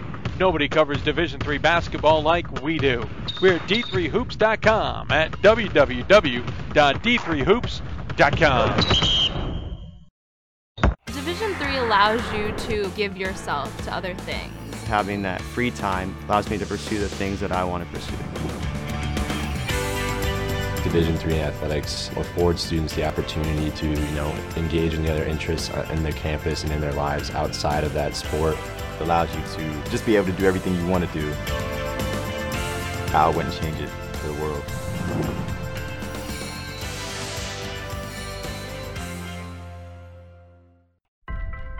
And welcome back to Hoopsville, everybody. Hope you're enjoying the show. If you got questions for us, tweet us at D3Hoopsville or hashtag Hoopsville. Email us hoopsville@d3hoops.com. You can join us on Facebook at facebook.com/Hoopsville. All the usual ways to get a hold of us. We certainly hope you'll take the time to do that. We love interacting with our fans and want to hear from you. We're also simulcasting on Facebook, and et cetera, et cetera. Lots of ways to get a hold of us. Of course, presented by D3Hoops.com from the WBCA NABC studios. So we're going to switch gears, talk some women's basketball now, staying in the central region, slide up the coast, as it were, Lake Michigan coast, inside joke. Talking Wisconsin Lutheran Warriors women's basketball, off to a 5-1 start. The one loss to DePaul at the beginning of the season. They beat WashU, which you might find a little bit of a theme here this evening. Have beaten Rockford, Elmhurst, Dominican, and Lakeland to get off into conference play at a 3-0 clip. They've got Alverno coming up this weekend, and obviously the rest of the conference slate as well, and getting some top 25 attention. We usually talk to the Warriors a little later in the season, so I thought it might be interesting to talk to their head coach about his squad here this evening. So joining us on the Hoopsville hotline is the head coach of the Wisconsin Lutheran Warriors, Coach Knuppel, Clay Knuppel. Coach, thanks for taking the time, and welcome to Hoopsville, sir. Thanks, Dave. Appreciate you having me on tonight. Absolutely. Appreciate, as I said, taking the time. I know you're under the weather, so it means even more to us. Yeah, I've been yelling a little bit too much, I guess, or something. That's what the team would say. Absolutely. Yes, that's what the team would say. They'd be 100% in agreement that you have been talking too much to them in a very negative manner. So first and foremost, obviously a good start to this season. This is what I know you'd want in this case. The loss to DePaul is one thing, but a 13-point win over WashU, no matter who that WashU team is certainly important. Is it the same read from your point of view, though, that we're seeing it from? Yeah, I thought, our opening tournament, just a great group of teams. And, I always try to get my dad's tournament, Paul's Knuppel Classic. I try to get the best teams I can in there, and just thought that was a great start for us. To play DePaul, and we played them tough, and we just couldn't battle that one out. But then to turn around and play WashU, and just the way we played them, it was great for us. Obviously with the changing in the head coach at WashU, but also they're still a really, really good team, really great program, and to go out there and be able to beat them and control the game. I thought we controlled the game the whole time. So that was great for our program and great for our kids. Yeah, I agree with you. It's still impressive, to say the least, that you get that win. A changing coach is nice, but it doesn't mean it makes or breaks necessarily the outcome. And it got you rolling. It got you into conference play with an easy win over Rockford. You got a non-conference win over Elmhurst, as we mentioned, and then Dominican and Lakeland. You're getting some top 25 attention as a result of that. That certainly, I know, means a lot to the program. It means a lot to the players. It feels like at this point you've gotten the best start you possibly could have asked for, except maybe the win also over DePaul. Yeah, I think so. I mean, I thought going in, probably about, a month and a half ago, well, everybody was asking how we could schedule DePaul and WashU, and I thought I was a little nuts at that point. Just trying to see where we were at with our team and how we were going to compete, and we started running a little bit of a different offense this year, just trying to get our team to be a little bit better. Didn't feel comfortable with what we were doing a little bit last year, and we scrimmaged Wheaton before the season, which is great for us. With Kent down at Wheaton, we've just had a great relationship and scrimmaging them every year, and that helped us, I think, get ready for our season and get ready for the teams that we played. And it was a good start for us. Really, really happy with where we're at right now and where we're progressing. One thing you said, you talk about the new offense, and I certainly am not going to ever ask a coach to give us the X's and O's because he knows other people are listening. But I am curious about something, because when I look at your stats, you're playing 6 players more than half the game, and only a handful of players are coming in and getting any, not even double digits in minutes. It seems like you have a relatively short bench. Again, a couple players are coming in to spell people, but you're playing basically 6 players. Is that part of that change? No, I really love to play a lot more people. I just think right now where we were at with the WashU win and how they played together, it just kind of our rotation right now. We have one player that had some issues that will be back at Christmas time. That'll help us with our rotation. And then, at the beginning of the year here, we just had some success with that new offense, I guess you could say. The flow and how we're running things, those guys are running it really well. The other guys in our program right now, I thought in this last week here, they've been really starting to understand where they're supposed to be a little bit better, defensively and offensively. So I think our rotation will get into where it'll be 9 to 10 deep. That's where we're going. We're going to get to 9 or 10 deep by, hopefully into January here, where we can play a few more guys. You're led by Jen Dowden, a junior, 18.8 points a game, 6.3 rebounds, 4.5 assists on top of that. And then this senior, I don't know if you recognize the last name, Caitlin Knuppel, 16.2 points a game, nearly 4 rebounds a game, 2 assists a game for herself. Another senior in Karina Carson at 11.2. Those are the 3 in double figures, including one that looks relatively familiar. In relatively familiar is the key term, Coach. Yeah, some really great kids. I don't know about my daughter. Sometimes she gets a little bit aggravated at me when I yell at her too much. But They all say that. Oh yeah. I used to get mad at my dad when he coached me back in the day too. Sure. So, but some good kids. I mean, Jen, if you get a chance, if anybody gets a chance to see her play, just the inside out player, 6'1", and can bring the ball up for us. I know she'll get some All-American attention just because she has that ability and has that skill, can post up, can shoot threes. Just is a huge factor for us. And then Karina has done a really good job for us as a point guard. I mean, she really kind of came into it last year for a starter for us, and has done a great job for us, has a lot of quickness. And then my daughter, spent a lot of time in the gym. Just spent a lot of time in the gym in the summertime. Spent 3 to 4 hours a day, shooting 1,000 shots a day, and she loves the game. It's going to be tough for me to see her go at the end of the year. Just be my last daughter that's going to be going through, so it'll be kind of a sweet end of the run with my kids. So I was going to say, this isn't the first time. I know you've had a lot of experience with this, but it's going to be a little bittersweet. I know senior day is going to be a bit emotional. We're not there yet, but on that token, what's it been like to be able to coach your children? Oh, I love it. I learned a lot from my father and learned a lot from him coaching me and just how he interacted with me. And it's just a great experience. I don't think you could trade it in for anything. Some days you want to be, I've made her cry a couple times, which I don't make players cry, but my own daughter, I kind of pushed a little bit sometimes. But I think it's made her the person and the player she is, and it's just been it is awesome to coach your kids. My first daughter didn't get to play very much in games, but just had a great experience and just being with them. I have a huge family, so my dad, my whole family's involved in the program. They're out recruiting for me, and they all come to the games, and it's a great family experience for us. I'm sure it is. Back to what's ahead for you, this team. You're off to the good start. You obviously have a lot more to take care of. The season ain't over. You got Alverno coming up in conference, and then you're going to have non-D3 St. Francis to play. Then you'll play Aurora. That's all before the new year. So 3 games between now and the new year. Conference action, of course, returns on that December 30th game against Aurora. A lot of conference games, not a lot of opportunities to go outside of conference. How important is it to hold on and win, not win this conference, but at least control this conference?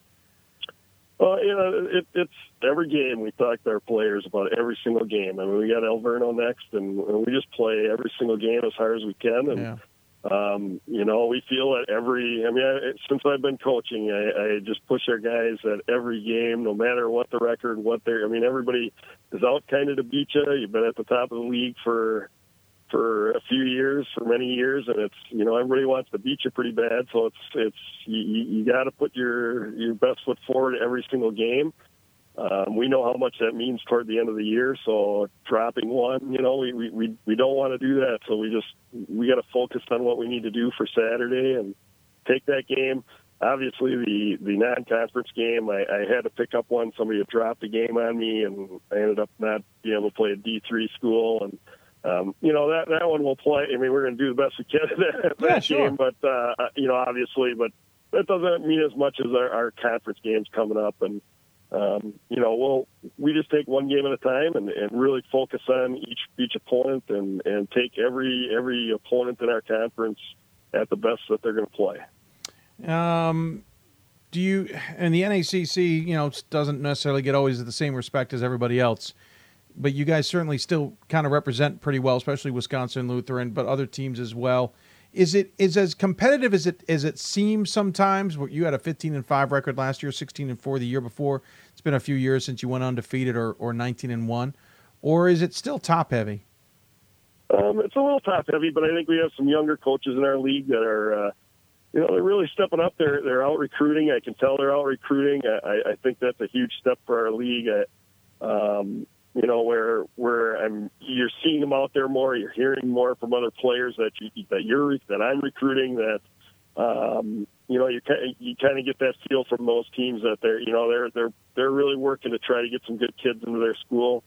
So that's a plus for us. I think it is a little top heavy for the guys with CW and Benedictine and us, and I think CUC will be pretty good this year, and you know Lakeland was pretty good last year, and it'll be decent this year. So it is a little bit on the top heavy side, but again, as I said before, the opponents in our league, they want to beat us really bad, and we got to play tough every single game, and I don't have, you know, we have firepower, but again, we got to play really hard on defense every game out against our conference opponents, because they're trying to do things, you know, against Caitlin and Jen, and you know, they'll face guard Caitlin a little bit more and those kind of things. So we got to just figure out how we're going to, you know, accomplish what we want to accomplish this year. Well, Coach, I appreciate you taking time to talk about it. Fascinating start for the Warriors. Again, the win over WashU certainly got plenty of attention, but you know it's not like you didn't play DePaul well either.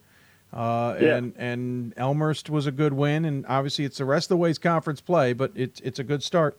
And I tip my hat to you guys. As always, we give the coach the final word. Any final thoughts you want to share with those tuning in? Well, I really appreciate you having me on. I really appreciate it. And D3 Hoops is just, it's awesome. And get our conference on and be able to talk to you a little bit is great for our league. And we really appreciate what you guys do. And, you know, we'll hope we can keep on winning here, and we'll keep working for you, and hopefully be able to bring home a conference championship. But, again, I really appreciate you having us on. Well, thank you for taking the time, Coach. Enjoy the season. Enjoy, obviously, with your daughter. Good luck the rest of the way. I know we'll probably be talking to you later in the year. Thanks, Dave. Appreciate it. Absolutely. Happy holidays, Coach. You too. Thank you. Coach Knuppel joining us here on the Hoopsville Hotline. Again, his squad off to a 5-1 start, 3-0 in conference play. Alverno coming up on Saturday, then 10 days off before they'll take on St. Francis. Then another 11 days off, they'll take on Aurora. And then everything really gears up in January when they get back into conference play. Going to take another break. When we come back, we'll head down to Texas, talk to the Austin Roos women's basketball program. What are they up to? They also have a significant win over a WashU program. You're listening to Hoopsville, presented by D3Hoops.com from the WBCA and ABC studios. More Hoopsville after this. Cheer for the stumbles. The he shoulda had that's. And the tears that linger. For in those moments, greatness lies. There, you will find the provoked, the determined, the unified. It's in those moments that champions are born.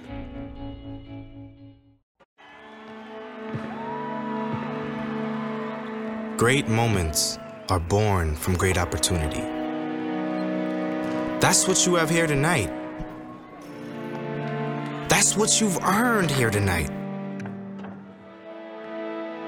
This is your time. Now go out there and take it.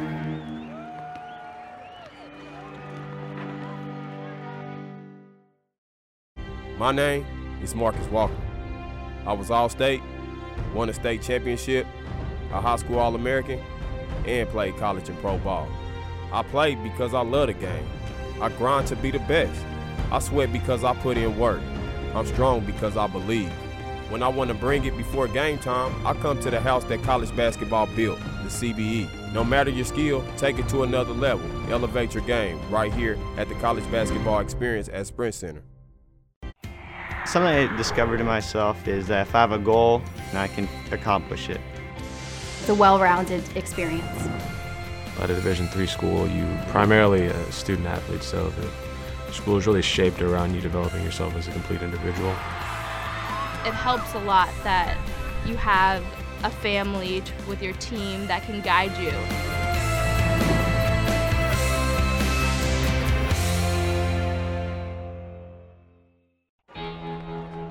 Cheer for the stumbles, the he shoulda had that's, and the tears that linger. For in those moments, greatness lies. There, you will find the provoked, the determined, the unified. It's in those moments that champions are born.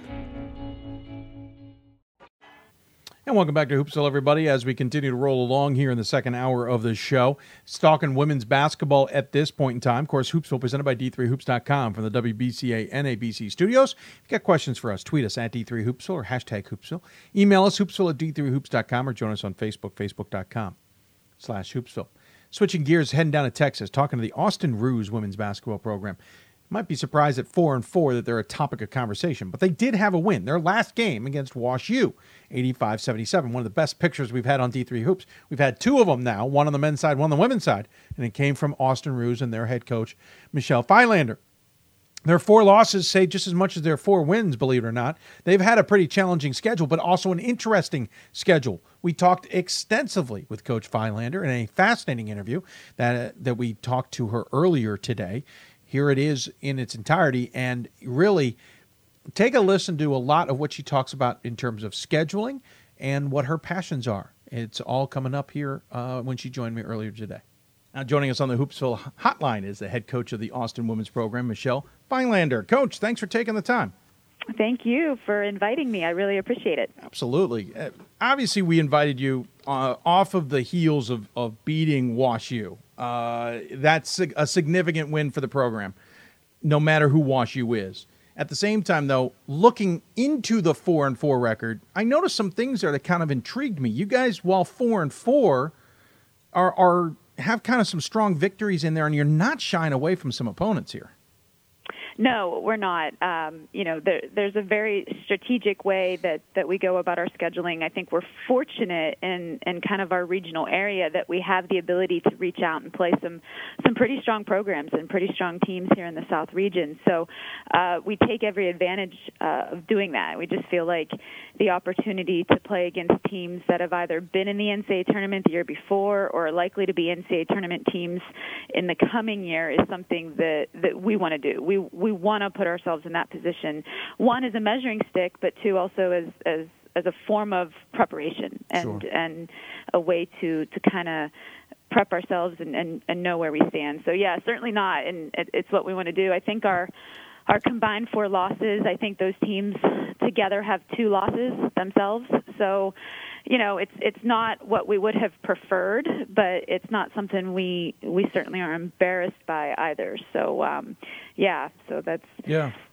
Well, yeah, 2 or 3 losses amongst the teams you've lost to, which are Texas Dallas twice, East Texas Baptist, and Hendricks. And you handed Hendricks its only loss of the season. That's the other quirk about this schedule that I wanted to talk about, too, though. It's almost like you're playing a conference schedule against non-conference opponents. You have played 2 against Texas Dallas. You have played 2 against Hendricks. You will end up playing 2 against Millsaps. Mm-hmm. And I know it's because sometimes in that region it is tough to find games. But was there another idea? Because even they're deciding to go ahead and play you twice. Yeah. Some of it is just relationships, to be quite honest. And I'll give Polly down at UTD a shout-out. She's an Austin College alum. Right. And they sit 50 minutes away. So that just kind of becomes easy, and they're good competition, and we enjoy one another. So we do that every year. Now, moving forward, we're not going to be able to do that as our conference expands. But yeah, sure.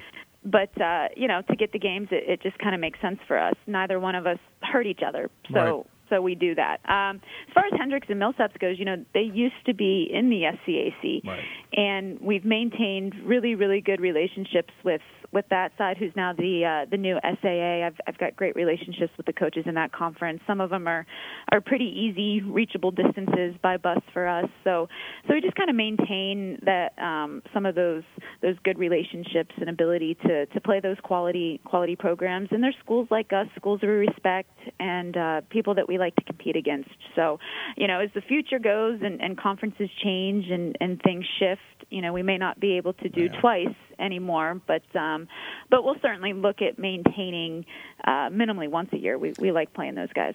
And obviously it changes, so this question may be completely irrelevant moving forward. But is there a risk you're playing? I don't know how often you're necessarily in the at-large conversation, but you're playing a risk in the sense that you're kind of washing out those games and making it a 500 SOS because you're playing them twice, just like you would in your conference.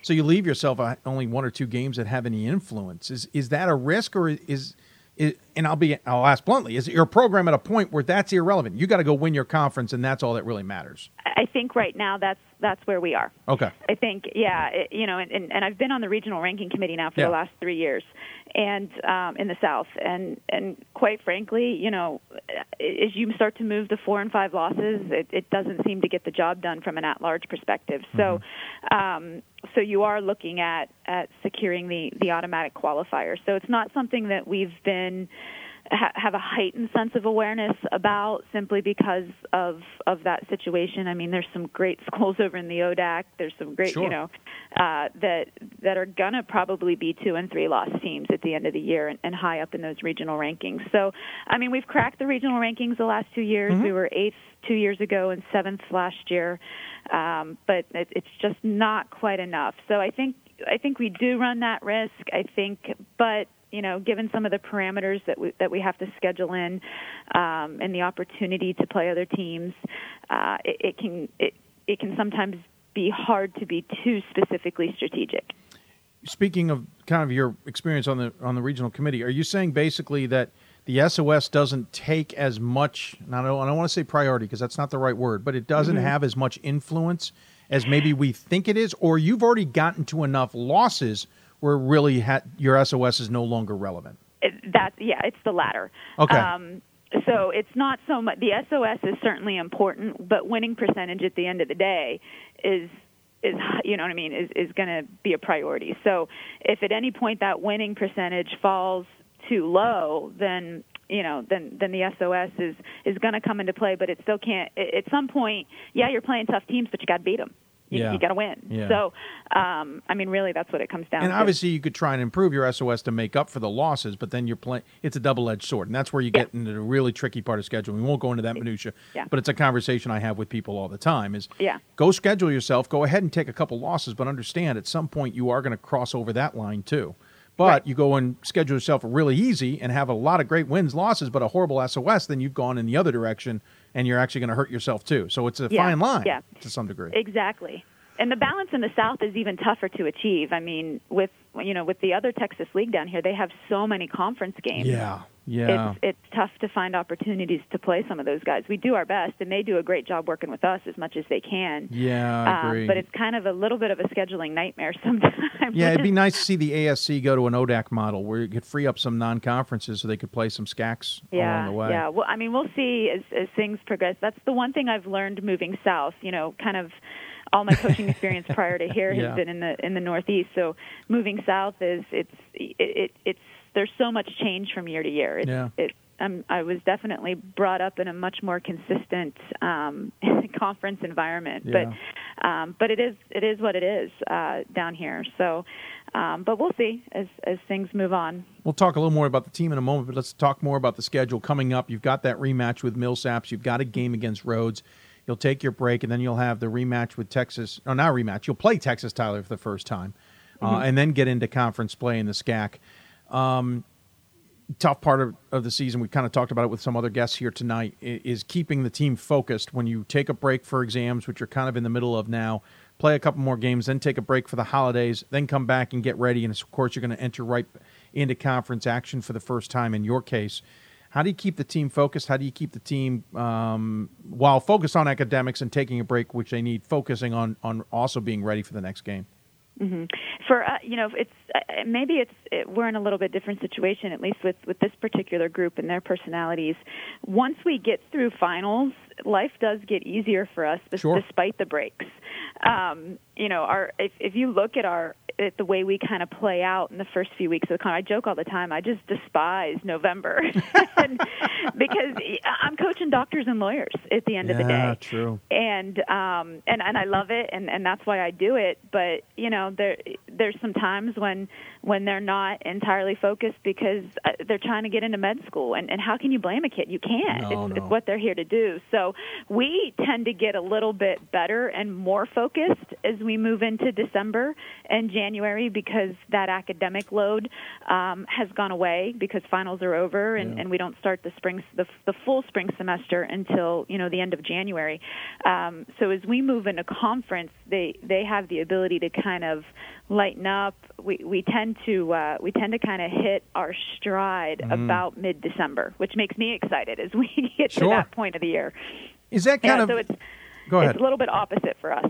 Is that kind of? You said to me off air the season has been a little bit of schizophrenic to some degree. Is that what leads to that? And it's not a lack of focus. I don't want to say that, but the fact that they have to focus on so many other things. Yeah, it's partially that. It's partially the way that we have to schedule. I think we played 6 games in 12 days, and we practiced 3 times since tip-off. Oh, wow. So there just wasn't a lot of opportunity to adjust. We were oftentimes prepping for a team on one day. So it was just kind of the complexity of the schedule and what it leaves you the availability to do, because we have to try to push so many of those games into a small amount of time in those first 2 weeks of the season.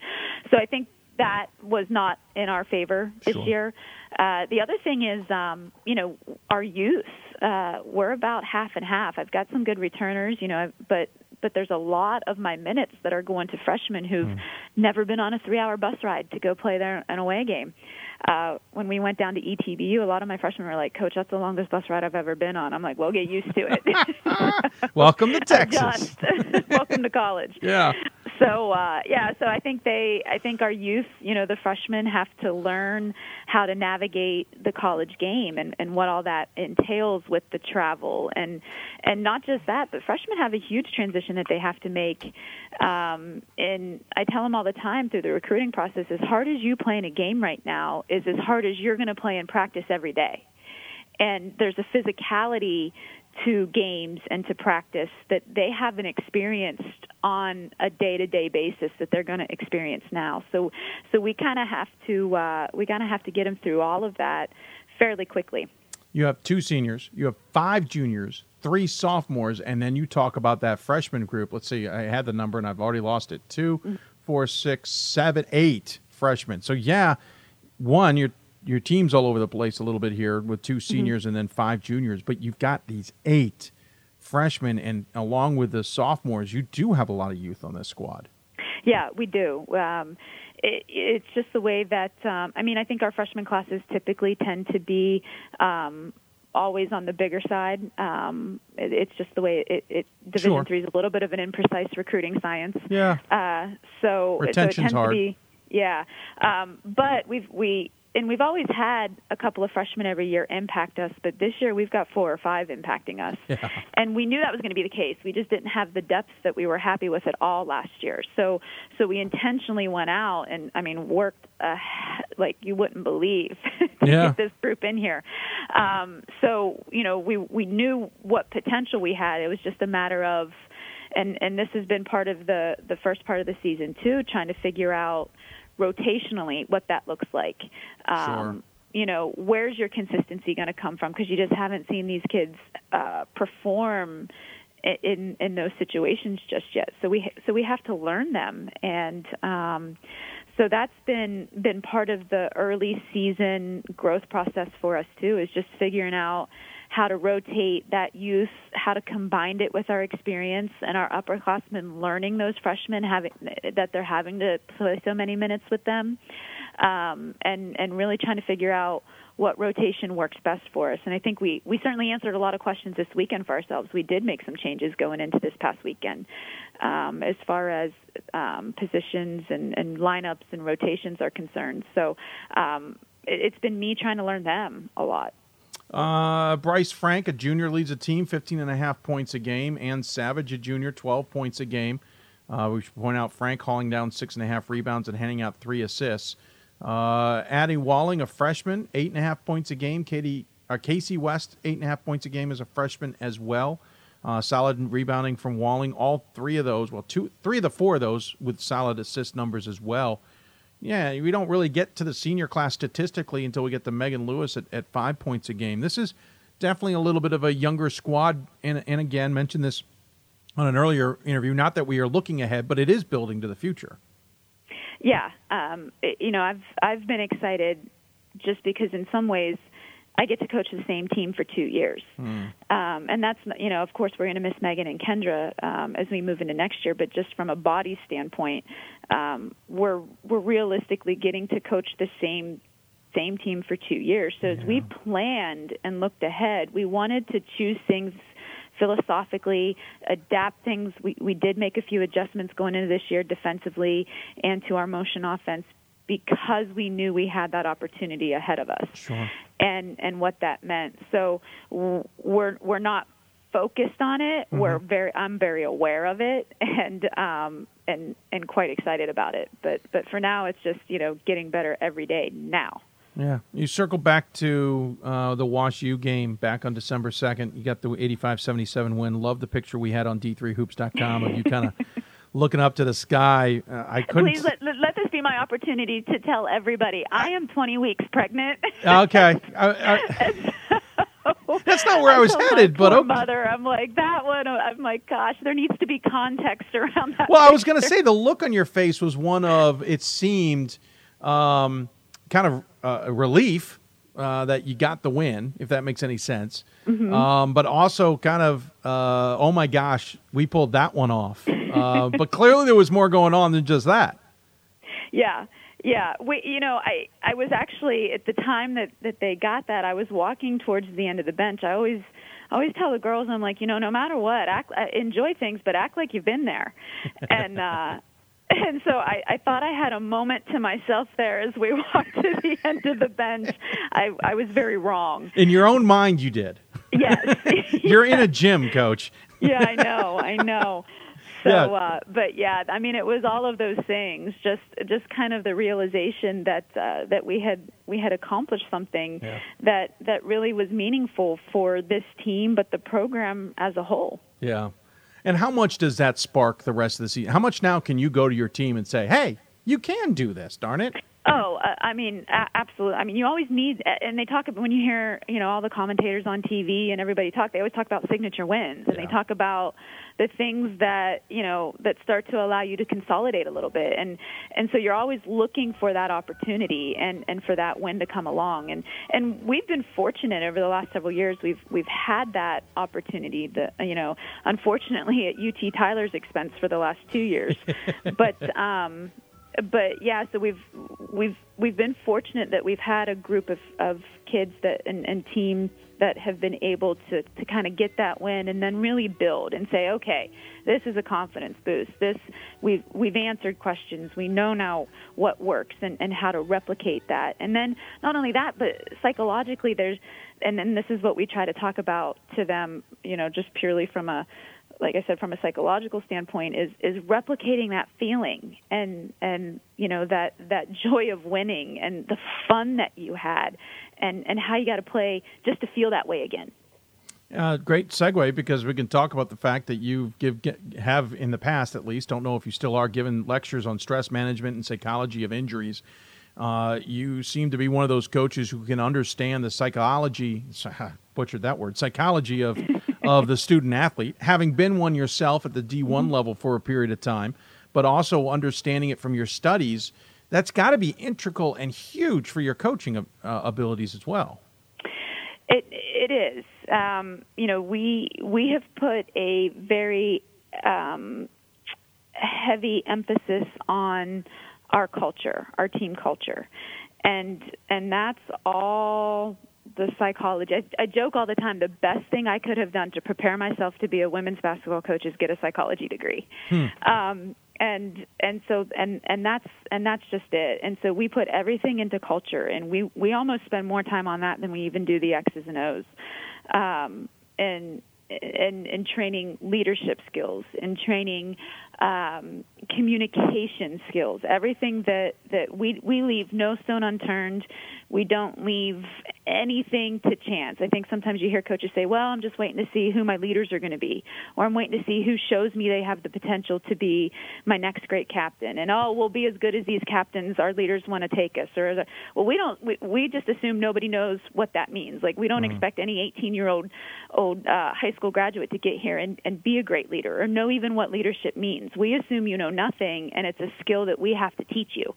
And so we do that. We start training them as soon as they get here as freshmen as to what our definition of leadership and culture is, and how we accomplish that, and what everyone's role and responsibility is in us achieving the type of culture and atmosphere that we all want to perform in on a daily basis. And so what that's done for us, it's created a high level of consistency. So every year when our seniors, our 4-year players, become captains for us, there's no doubt as to whether we're going to have a good group of captains. They know exactly what to do. They know they've been ready for this for 3 years now, and taught how to handle a lot of different situations and what's expected of them. So we put a ton of effort and a ton of time into that piece of it.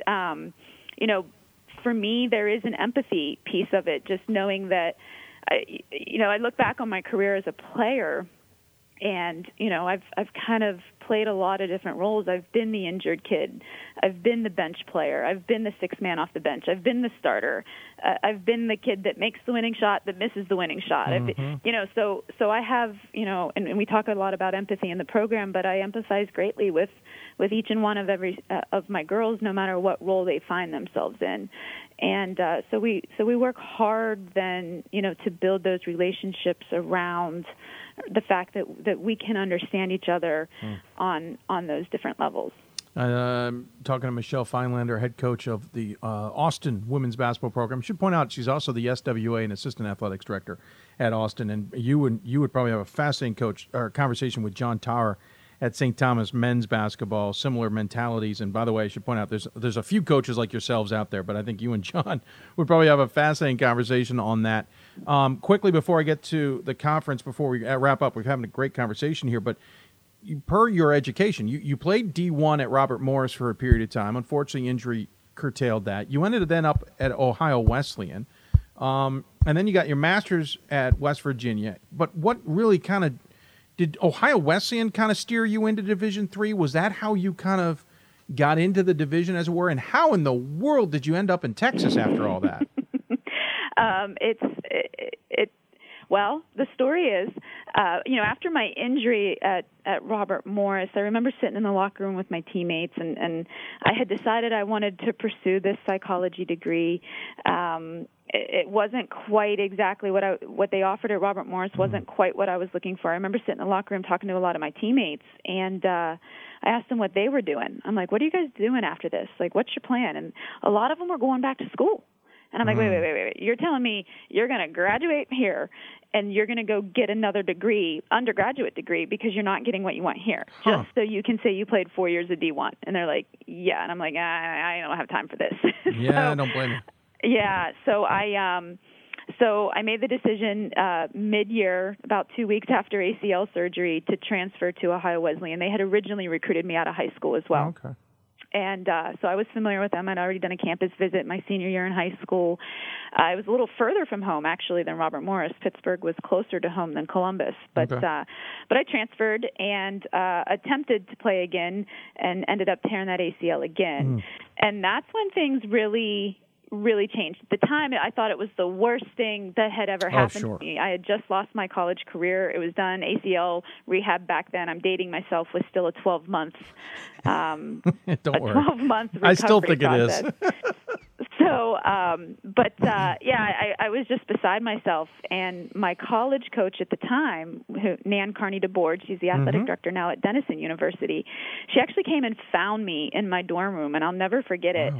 And she was like, well, what are you going to do? And I'm like, I don't know. I'm just going to sit here and cry right now. I'm like, I'm in the dark crying my eyes out, after my second surgery. And she's like, well, you're not going away. You're not walking away. I'm not going to allow you to do that. So she gave me basically a student assistant role on her staff, but it was so much more than that. It wasn't just me filling up water bottles and kind of being a glorified manager. She gave me legitimate responsibility. I got to coach the JV program. I scheduled the officials. I drove. You wouldn't dream of doing this nowadays, but I drove the vans. To get the girls to the JV games. During the varsity practices, I had breakdown drills by myself. If there was something that I noticed at halftime and I told her about it and she agreed, she would go use my words in the locker room verbatim. And those were the moments when I'm like, man, she trusts me and maybe I like this. And from there she helped me. She made a phone call and introduced me to the next huge influence in my life, which was Gina DeRubo at Washington. She's now at Washington and Jefferson College, but at the time she was the head coach at Bethany College. And Gina hired me on as her assistant, as her graduate assistant. And so I worked with her for 3 years at Bethany, and then we both jumped together to W&J for 4 years. So, and then, worked with Gina for all those years. And I think she still has one of the highest active winning percentages in Division III women's basketball. So I've been very fortunate to be around I just think the best quality in the game from a coaching perspective, and mentors that I very much look up to. So when it came time and I felt like I was ready, and the moment I knew I was ready to be a head coach was when I realized it was going to be a huge responsibility, and I don't know if I wanted it. And that's when I knew it was time, because I was like, man, I'm going to be responsible for these girls, and it's important that I do this right. So I started looking, and it was, for me, the most important thing. I remember Mike Krzyzewski saying once that if you want to build a program, it's got to be the best academic institution you can find. Okay. And then you can build a program. And so that was my criteria. I didn't want to limit myself geographically. There's only so many opportunities around. I mean, we're in a profession that's very limited. So I was just looking for the best academic institution that matched my value set and what I had been through academically, and how important I felt that was, because, I mean, you've got to recruit, and you're selling a product, and if you don't believe in what you're selling, you're not going to, one, be very successful at it, but two, I got to sleep at night. And so I never lose a second of sleep at Austin College. It's such a phenomenal academic place. And I know exactly what the opportunities for such a great education these kids have. So Texas came along. I came down for the interview just thinking it was going to be a practice interview. And I remember it was the longest interview ever. It was like a 3-day interview. I'm like, these people are crazy. I've never heard of a 3-day interview. I got on the plane in Dallas to head back, and I called my husband before we took off, and he's like, well, how'd it go? And I'm like, I think it went really well, but you're not going to believe this.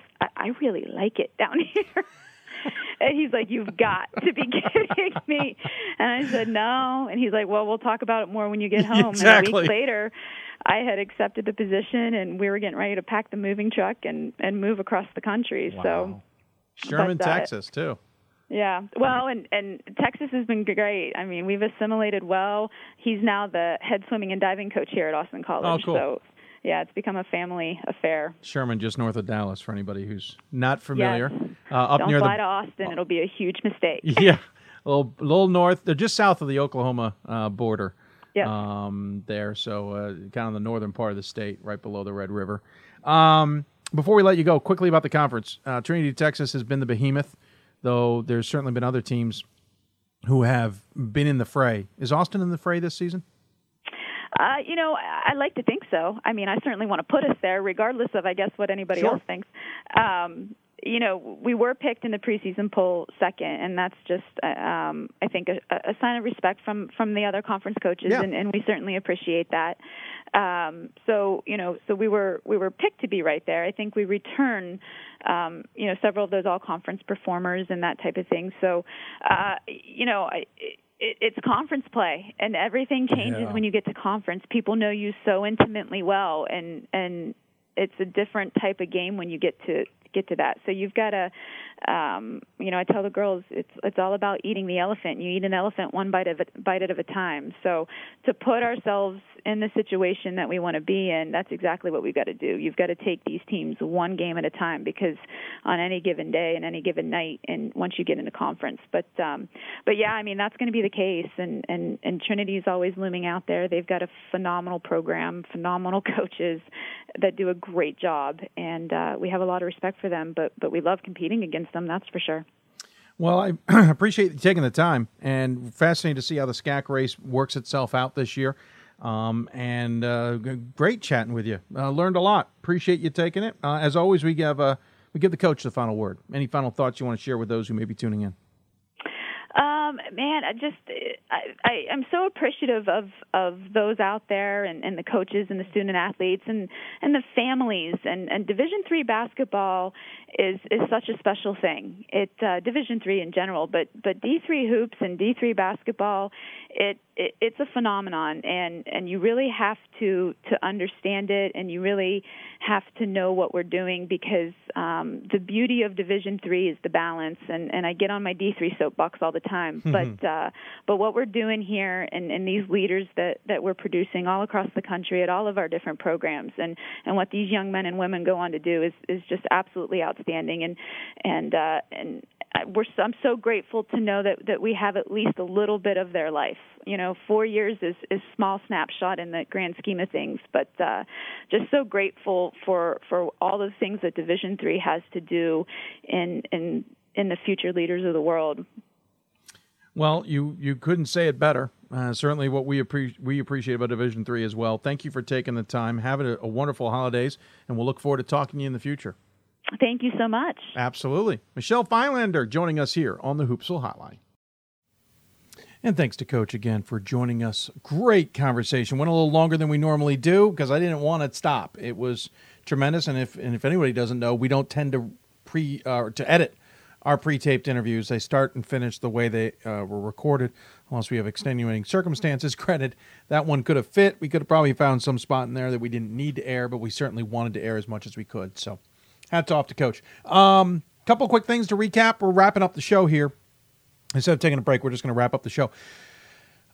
We had a busy night of games. Amherst and Babson came down to the end. Do you remember when that was the game of the year last year? To quote my colleague Ryan, we expected that. Ryan Scott, remember last year we were watching that game, went double overtime. Amherst won. Babson taking their first hit. We're like, wow, this could be a fascinating year. Two things of note. First off, this year's game wasn't nearly as good as last year's game. It still came down to the wire. Amherst leading by 2 at Babson. Babson comes down, and I don't remember who the player was right off the top of my head.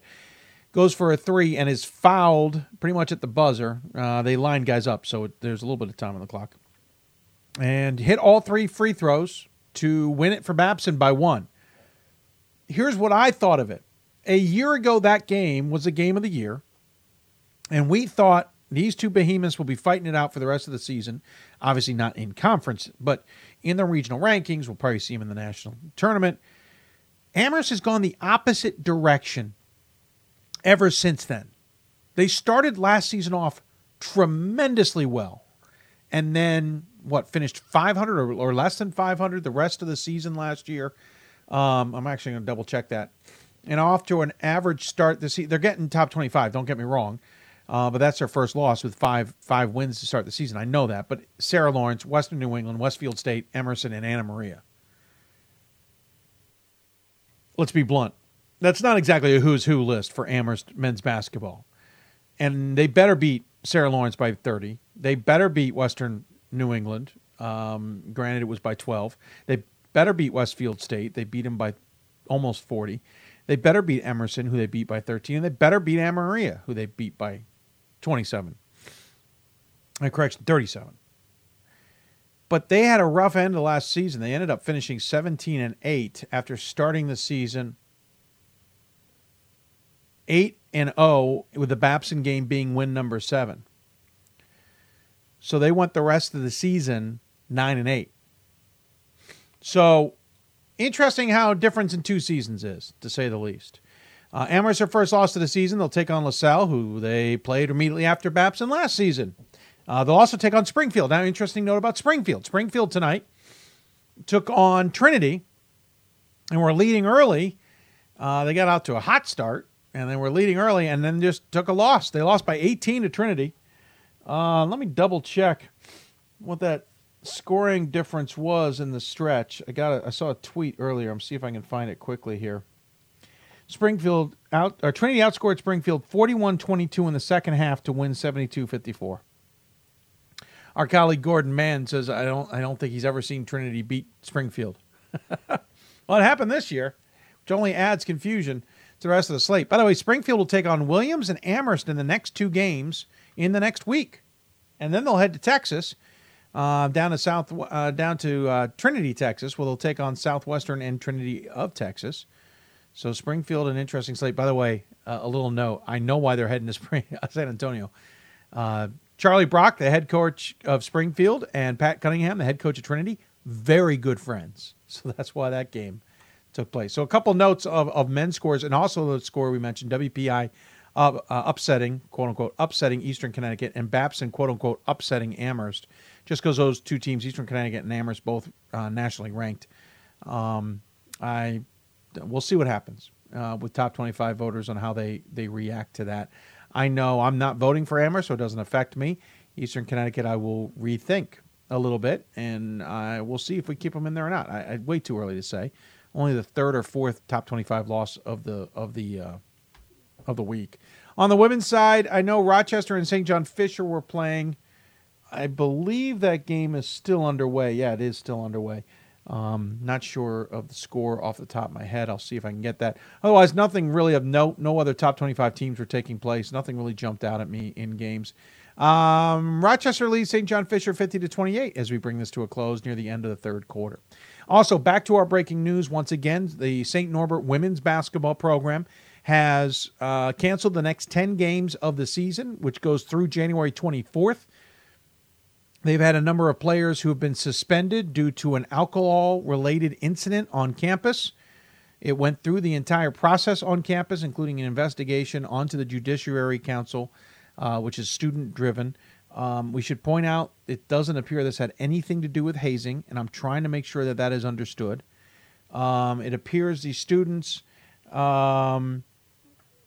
there was some underage drinking, we believe. Long story short, they suspended enough players that St. Norbert can't field a team for the next 10 games because the players have been suspended for 10 games. They've basically been suspended until the next semester starts. The 3 conference games they had already played in the Midwest Conference apparently will be changed to conference games or non-conference games, and the remaining conference games will be non-conference games. That way no one has an advantage or disadvantage. That said, there are going to be some teams, I believe, who will have lost 2 games off their schedule. Almost everybody will lose 1 game off their schedule, but some will lose 2. I'm trying to double-check who they are. For St. Norbert, obviously there's a tournament in Wilmington, Ohio, that will be affected by this, including Chicago, who will most likely lose a game unless they tinker that schedule a little bit and work it out. But games that will be double missed, I'm double checking. Cornell lucks out. They're the first game that be canceled, but they will be back in session, or their first game back will be against Cornell. Interesting enough, I don't see any double misses. Beloit, Grinnell, Illinois College, Monmouth, Ripon, Knox, Lawrence. So by luck, only 1 game will be missed by all those teams. Whether the NCAA will allow them to find another opponent and pick up that game is to be determined. That has happened before. We'll see what happens. Got a text message from a coach I respect. It says, hey, Kings women's basketball moved to 5-2 tonight. They won all 5 games against the CSAC and lost close games to both landmark squads. You're right, Kings women.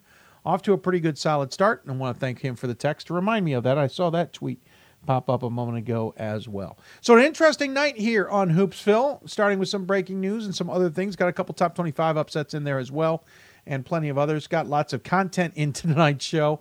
Believe it or not, it's still run by me and me only. I don't have a staff. I really need a staff.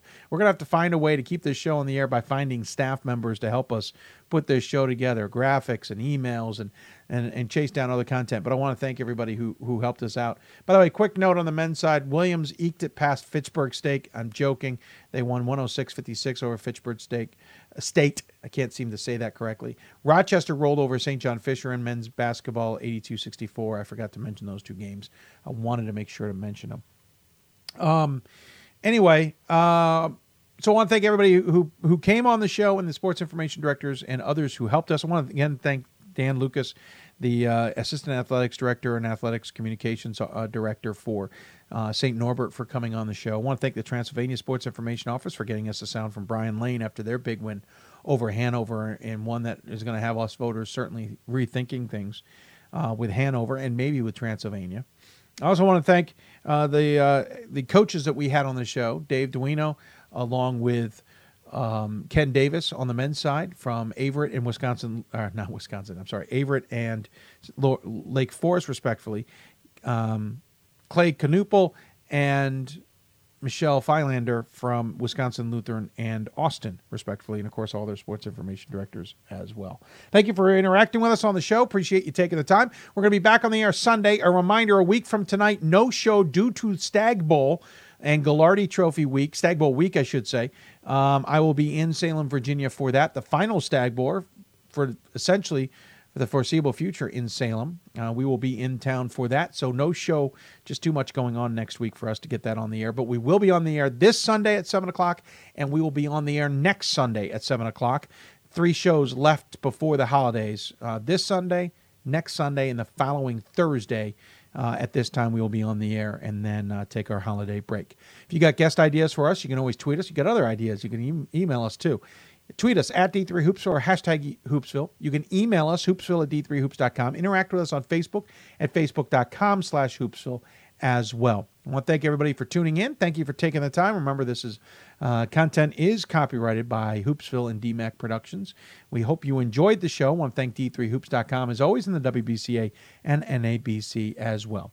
Thanks for tuning in, everybody. Hope you enjoyed it. Enjoy some good games this weekend, though it is finals time. This is when games are a little bit more sparse, but we'll certainly find some good action nonetheless. You've been listening to Hoopsville, presented by D3Hoops.com from the WBCA and NABC studios. Thanks for tuning in, and we'll see you on Sunday night.